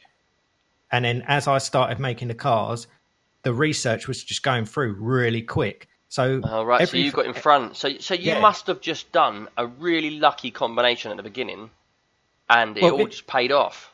It's because I literally played it for 12 hours straight. How many times did you start the game again, though? I don't know, 20? Oh, that's why then. See me, I played, I don't know how, I played loads of hours, but I kept trying to do the safe route, because I like to be safe, you as yours risker. So I would go in and I'd try it with one of each thing, and even if it's slow, let them feed through. Yeah. And then I came back, I was like, that didn't work, so I'll try and balance this time. I build 1 of the long ones, then I'll build 5 of the ones that are going to be that need it more of them there, and I'll build 1 of them, and that I got really far, but then I just got swamped with research from other companies and I couldn't keep up. And it's one of them games where you just play it, and then you just have to keep going back to it because you don't want to be beaten by it. Yeah. Does your machinery break down, factory? No, there's no maintenance or there's no maintenance today, and it's purely just building, it's all about keeping up to date with the latest stuff. Yeah, it's efficiency. It's like the more efficient that you can make it, like the more money that you will make. So it even comes down to the parts you're putting in. It tells you where you're importing the parts from, what they cost. Then you can start making the parts in-house, and then you can start stockpiling the parts and things like that. So there's so much more to it. It's all about keeping that flow constant and steady all the way through, and keeping the flow as well of customers buying the cars. But the thing is, you're juggling so many microtransactions here, like with different things going on. Yeah. It's like micromanagement that it's I found it impossible not to fail at some point. But do you know what? It's like I would fail because at certain points I would kind of get a bit greedy and I'd start doing stuff, but I wouldn't be looking at the money, how quickly it was going down. And in the beginning, I went through the tutorial. As soon as the tutorial finished, I quit that, started a fresh one. Then I started making the conveyor belt, and then I was like, no, I'm doing this wrong. Quit it, started another one. That's what I kept doing. And I was like, no, I'm putting everything too close together. And I did that about 3 or 4 times until I was like, you sound like you've done exactly what I did, but you just done it for a longer period of time, because I'd done the same thing, put it all in one row, then I tried it all in a line from one end of the warehouse to the other, and then I tried putting it one end for the warehouse to the other, but with massive gaps between, so when the breakdown of all the new parts come out, I can go right to left. Spaces, And then the thing is, in the beginning, I was using the standard warehouse they give you, and I was straight away, I didn't have the space, and I was like, it's too small. It's all right for a tutorial, but I can't build anything. So I went to the next size up, and I was like, this ain't big enough either. So I'd done the same thing and then went to the biggest one. Yeah. So I had the biggest warehouse, and then straight away, I only had like 3 or 4 tiles taken up, but it literally filled the whole warehouse with conveyor belts. Yeah. And then it goes out the door. But then it left me enough space that then I could have like 6 spray booths. And then when I upgraded them, I can delete one, but the other 5 are still going. So whilst I'm upgrading that one, the others are still working. And all you do is like when you take a tile out, the production on that line just stops. So all the cars that have been built up until that point just sit on the conveyor belt until you put the new panel in, and then they start up again. So you don't lose any cars. And that's what I was doing. And very quickly, I had my layout that I could make quite quickly. And then straight away, I'd do a full research center, as many research centers as I could fit in that office. And then what I'd do is once I had one conveyor that started making cars and putting them out the door, I then put the speed up to maximum. And then I just literally played the whole game at maximum speed. It's funny because I can hear the passion in your voice that's gone into this game. You're so excited about it when you're talking about it. It's like, yes, and I've done this and I've done that. Yeah. And that's what this game is. Yeah, because I felt like the amount of times that I restarted, it got to that point where it just clicked. And I was feel like you earned your way there. Yeah, it got to that point where I was like, do you know what? I get this now. I know exactly how to make this work. And that's why I just played the game on maximum speed, like with like no issues at all. And I was like millions. I was earning millions. Really? And and the tech tree, I unlocked every single thing in the tech tree. And as you go through, it's like you've got the parts for the cars, but you've also got... Did you get to supercars and that? Yeah, because you can you unlock a design studio, and then when you click on the design studio, they'll show you the different cars that you can research. So you've got a SUV, 4x4, a compact, and then you've got the sports car, and then you've got the convertible sports car. So what was the most expensive car you had? Yeah, it's just the convertible sports car. But what was it though? Like, what were your sales you getting? Like 300 grand, 100 million? What I was charging for the car when they was going out to the shop? How much were you selling them for? Well, the sports car was probably selling for like 60 grand. Oh, really? Yeah, there wasn't any like £1 million cars or anything like that. Oh, right. I suppose it's a production line; they're not custom made, are they? Yeah. So as well, it's obviously compacts and things like that sell a lot because they're cheap, they're everywhere. But a sports car is a bit more of a niche market, so you're not selling as many. And so what I do is you go into the schedule of the chassis, and then in that schedule you can pick how many cars you want the production to put out. So Did you use that? I didn't use that. See, that's where I went wrong as well. I just let my cars keep building, and then I'd like click an upgrade button to upgrade to the next section, like a new set of wheels or whatever. And then as it went off, I'd just click the next one. Every time I research, I just went and clicked added it on there. Yeah, because when you go to like the very first block and it says schedule, you can put like compact 5, and then coupe 2, 4x4 1, sports 2, and then it will just make them in that production, and you'll then get 5 compacts, and then you'll get 1 SUV, and however you. But surely you just go for the most expensive ones, wouldn't you? No, because then you've got a showroom full of really expensive cars because they cost more to make. So they might be worth 60 grand, but it's costing you like 20 grand to make them, and then you've got them all sitting in your showroom because no one's buying them. But with the compacts and the like the regular budget cars, they're flying out the showroom. So you're making millions on SUVs. But the sports cars are kind of niche, so you're not making that much. You're putting out 1 sports car for every 10 compacts. Yeah. And then that's why you've got to balance it out with your showroom, because you've got to keep going back to your showroom and seeing what's sitting in the showroom. And then you've got to tweak the prices on them. And have you pretty much seen everything in the game now then? Yeah, he's completed it. He sat there for 12 hours non-stop playing it and made sure he finished it. I said to Nick, like, I feel like I've completed the game because... Is that not a bit quick for a management game like this? Yeah, but I think it's still early. Yeah, I think it's very early. There's still more that they can put into it. Okay. With the production, you've got the sections of the bodywork, the chassis, the paint, this, that, and the other, and that's probably not going to change. But when you break it down and you go to accessories, then you've got like the seats, the steering wheel, the lights, and the air conditioning. Then they could add loads of extras, like they could put sat-nav, Bluetooth, this, that, and the other, which they do have, but it's just as an upgrade button. It's not an extra section. But with the tech tree as well, I've pretty much unlocked every single thing in the tech tree. but it doesn't just go on parts for the car and the technology for the car. It also goes into marketing. So you can have like flyer campaigns, you can have a radio campaign, TV campaign, and then you have to open up a marketing department. Then you have to click on that department, and then it will tell you the marketing strategies that they're working on. And then it will have TV strategies. They've had like 10 failed strategies. They've had 2 good ideas. They've had 1 that's gone into development and things like that. It looks a good game, that, though. If it's anything like that Detroit, I'd be interested in that. Yeah, it is like that. Detroit was amazing back in the day. Yeah, it was. Back in the day, Detroit was the game that filled that gap. But this hasn't got so much the design work that you had into Detroit. It's got more of, like, obviously it's called production line, and that's what it's about.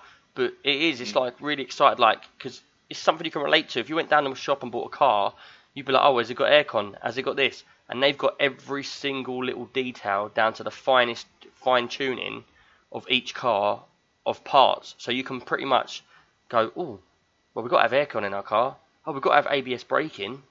You know, it's that sort of thing. I think what's put me off there is just the fact that you've had everything in the space of 12 hours. You've unlocked everything. Yeah, but that's only simply because that he's played it for so long and it's such an early access game and it's not finished. When we was talking to the guy, because I was throwing loads of questions about, and he was saying about there could be an opportunity to open up different factories. Like you start, like theme park used to be, starting a little one and then go to a bigger one and go into town and go around the world. Stuff like that. He was saying as well, like you might have one factory in one country that produces all the tyres for all the factories in all the other countries. So then you export your tyres to all your other factories and that saves you money.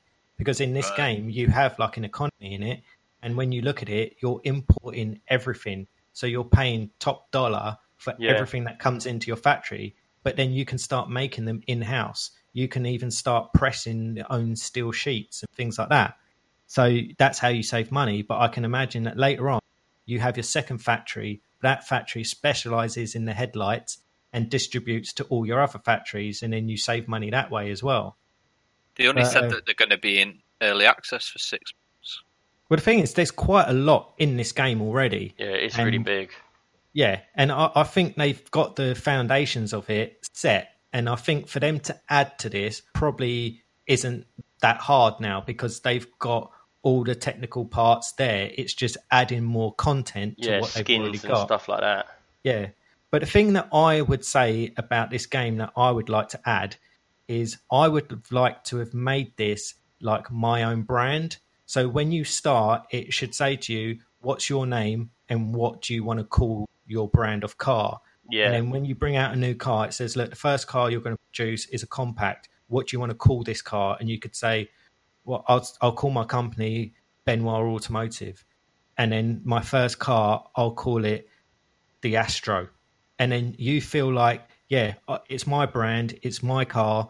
And then you can choose like body types of the car. So where they're giving you like an overall generalized car, they say, look, here's your 4x4. But it looks like a Jeep. But if you want one that looks more like an X5, BMW X5, you can have that more sporty shape. So you should be able to go into like a creative mode and you can pick body types, you can pick wheel size, tinted windows, things like that. So you can personalize each individual car more because otherwise you see these cars going along the production line and they just kind of look very generic and you just see them flying out the door and there's no interest in what you're making. You want to have designed that car. Yeah. So after a while, I'm just looking at it as numbers. So I'm watching my money go up and down. Then I'm looking at the finance that's going in the bank. And then I'm looking at the cost of parts. And before you know it, you're not really looking at like the visuals. You're just seeing numbers up here to match them with numbers over here to see how many cars going out, how many cars are in my showroom, what's the marketing department doing. But did you find it, after a little while, it just becomes so much going on at so little space of time that you're just getting hecticer and hecticer and you just can't keep up and then you're just like, it's all going wrong. No, because he completed it. He made it past that initial hard stage. Yeah. There is that point in the game where you get halfway and things start costing so much and your money is fluctuating so much that 1 minute you've got £2 million, then you look and you've got 100 grand, and it's dropped so quickly because of what you've done, and your cars aren't selling quick enough for the extras that you've put in, because you can upgrade every single thing as well. So when you put a new spray booth, you can upgrade the actual spray booth, but then you can upgrade the fans that dry it. You can then split it between like a primer drying, the paint drying, but then each section, then you can upgrade the machinery in each thing. But when you click on it and you're like upgrade, it will say, do you want to upgrade all the machines to this level? When you click yes, as you hover over, it tells you what it's going to cost. And as you're going through, you're just like, click on that upgrade, click on that upgrade. But when you actually stop and look, you put your mouse over it, it's because you've got so many things in that one section. In the beginning, it's saying to upgrade this costs £2,000. An hour later, to upgrade the same thing, it's costing you 50 grand, because you've got so many things going on in that one section. And when you're like clicking upgrade this, upgrade that, upgrade this, before you know, you spent £1 million upgrading robots. That's how like you can lose track of your spending, and it can like bankrupt you really quick. And the same with my research department. I put the biggest research department I can in straight away. I messed that up. And then let them like research really quick. And when I see my money dropping, I delete all of them and I leave one. And then as my money builds up again, I put them all back again. And it's just things like that where you have to be so on the ball. But then after a while, your tech tree is so full, you don't need that department anymore. So you delete all of them. And it is just management, isn't it? It's just it's the it's whole just thing, and it's realistic management as well. It's like you make a mistake, you're getting severely punished for it. Yeah. You know, you make one mistake, like me, I made one mistake. I thought, I'll put another research in. That went well, and I started researching more stuff, and I was still making a profit. I thought, that worked out. I'll try another one, put another one in. Bang, all my money went, everything started going wrong, and it just all fell to pieces.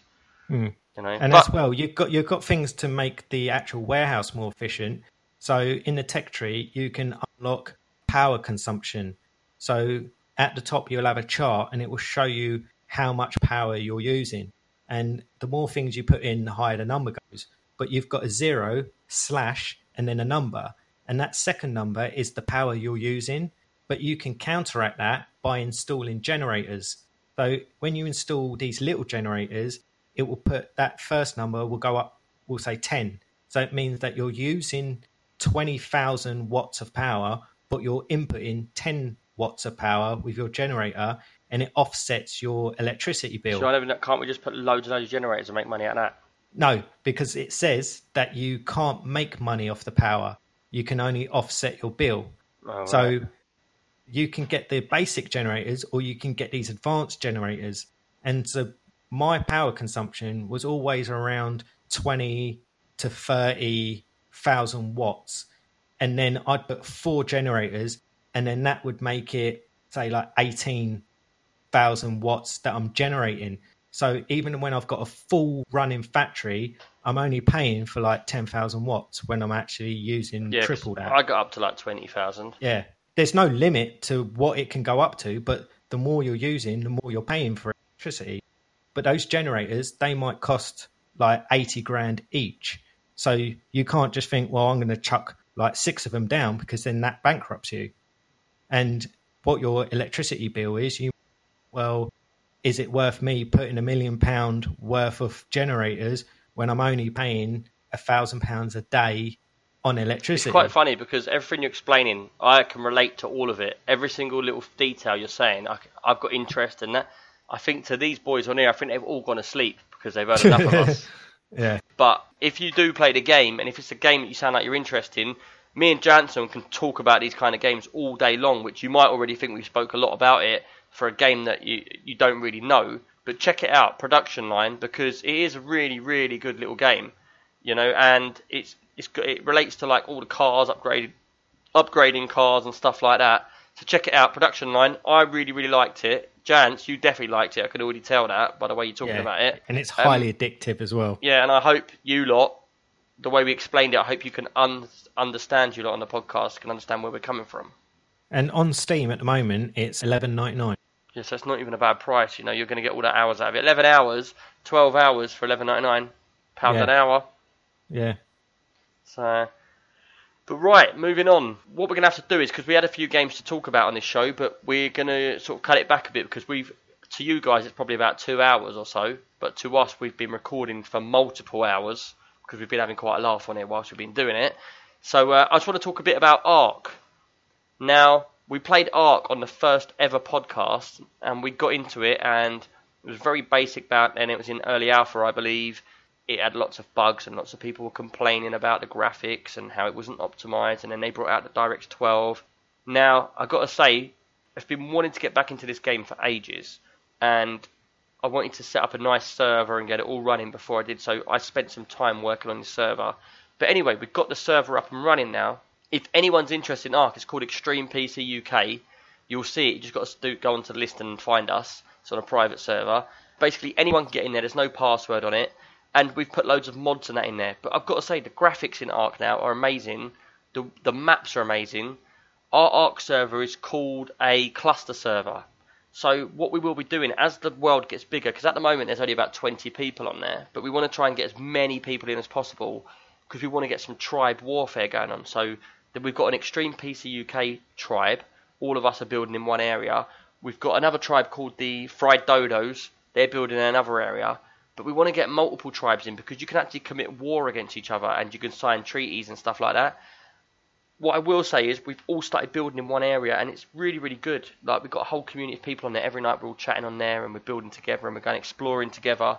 What we have done is like I said, with a cluster server, once that map fills up, I can put another map on there and then it'll be a separate server, but you can jump with all your dinosaurs, all your characters, all your upgrades straight into the next map, so you can go from one map to another. Matt, you've been playing this. You haven't been on in the last couple of days, but you've been playing it and you've been on there quite a lot, haven't you?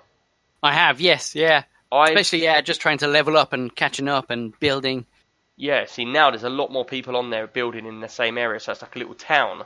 But what I've done since you was last on is we started adding mods. With Ark, the new version of it on the server, what's good is when you click on my server, it will automatically download the mods for that server.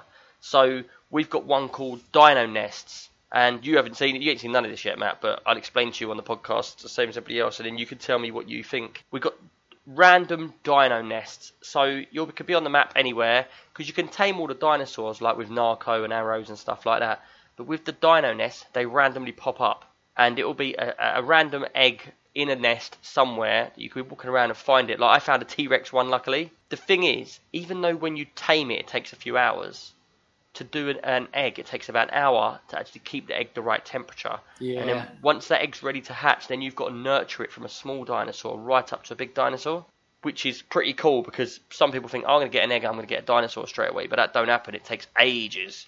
It does. It's quite painstaking, especially when they've hatched as well, and you've got the little siblings, and you really have to take your time and feed them. You have to feed them regularly, you have to grow their stamina and all that sort of stuff. Mine died.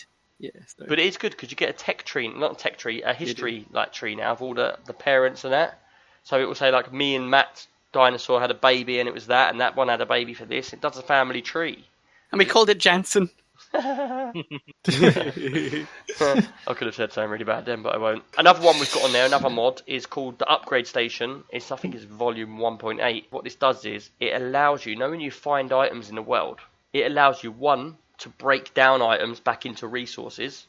So if you need a rare item and you find something like the light tubes, or because you find these like loot spawns, if you find something you don't really need, you can take it there and you can break it down and get the resources back. Also, say you find like a sword, you can get different levels of that sword. I didn't know if you know this, Matt, or not, but you can get like weak ones up to stronger ones. Yeah, I saw what's a primitive one. That's what I've seen so far anyways. So what it does is it allows you to get extra resources in order to upgrade them. So you can upgrade them up all the way to like the highest level at this station as well. It does that. It does loads of different things, these upgrade stations, but you have to unlock all the stations as you go. Another one I've got is a thing called Pillars Plus, which is just pillars. But like, say you want to build a bridge, you can put one pillar down and then you can like adjust the length of it. So if you're like 1,000 feet up in the air going over a cliff, you can just put down one roof tile, put a pillar in the middle of it, and then put it to like 1,000 feet, and it will drop downwards into the floor. So you can build these really, really high walkways across to other areas. That's another mod we got. We've got a backpack mod where you can have you can build backpacks 50%, 100%, and 200%, so you can carry a lot more stuff. And we've got one called Snappy Saddles, where when you get a saddle on the back of a big dinosaur, like a platform, you can actually snap to it, so you can build a massive house on the back of it properly, rather than it all being looking really weird. But yeah, all I wanted to get a point across is Ark server is really, really good. Get all your friends on there. I'd be more than happy for someone to come on there and make up brand new tribe. And even because what we do is every single tribe that comes on there will get their own in the actual Discord. They'll have their own tribe room. So we'll have Extreme PC UK tribe. That'll be all us lot. Then we've got the Fried Dodos. They've got their own tribe. So when they come on, they go in there. And everybody that has their own tribe can have their own room. So all they've got to do is go on Discord, click on our room, and say, right, we're going to have warfare with you. And we could get some really good battles going on, you know?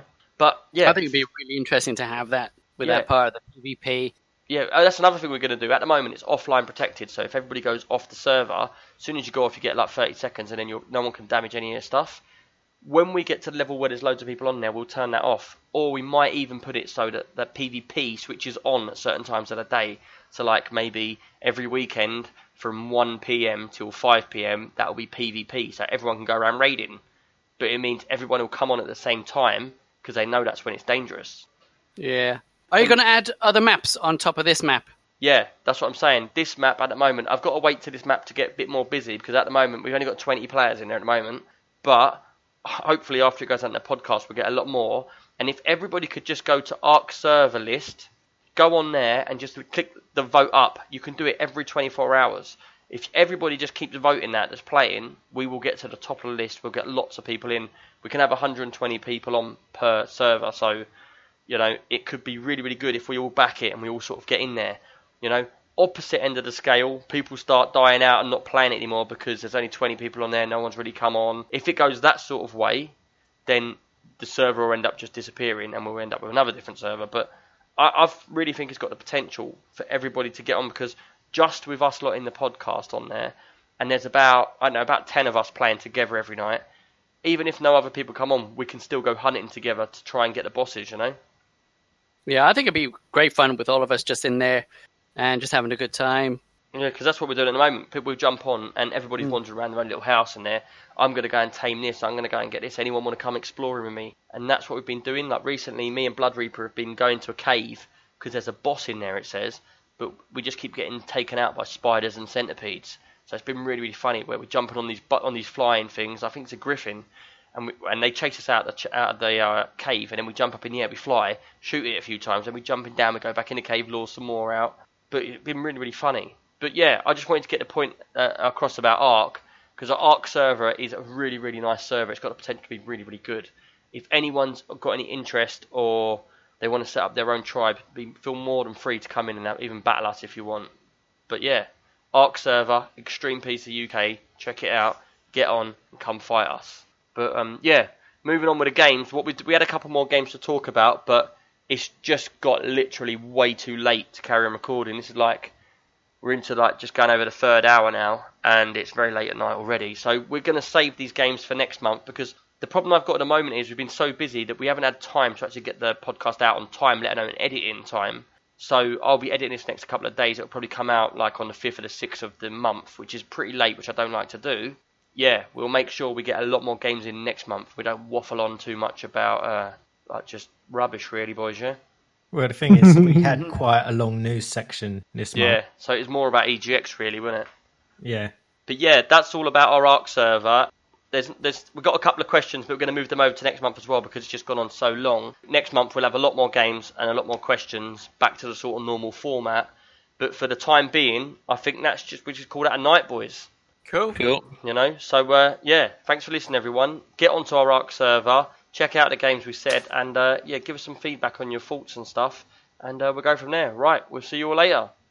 Goodbye. Cheerio. Bye. Bye-bye. Bye.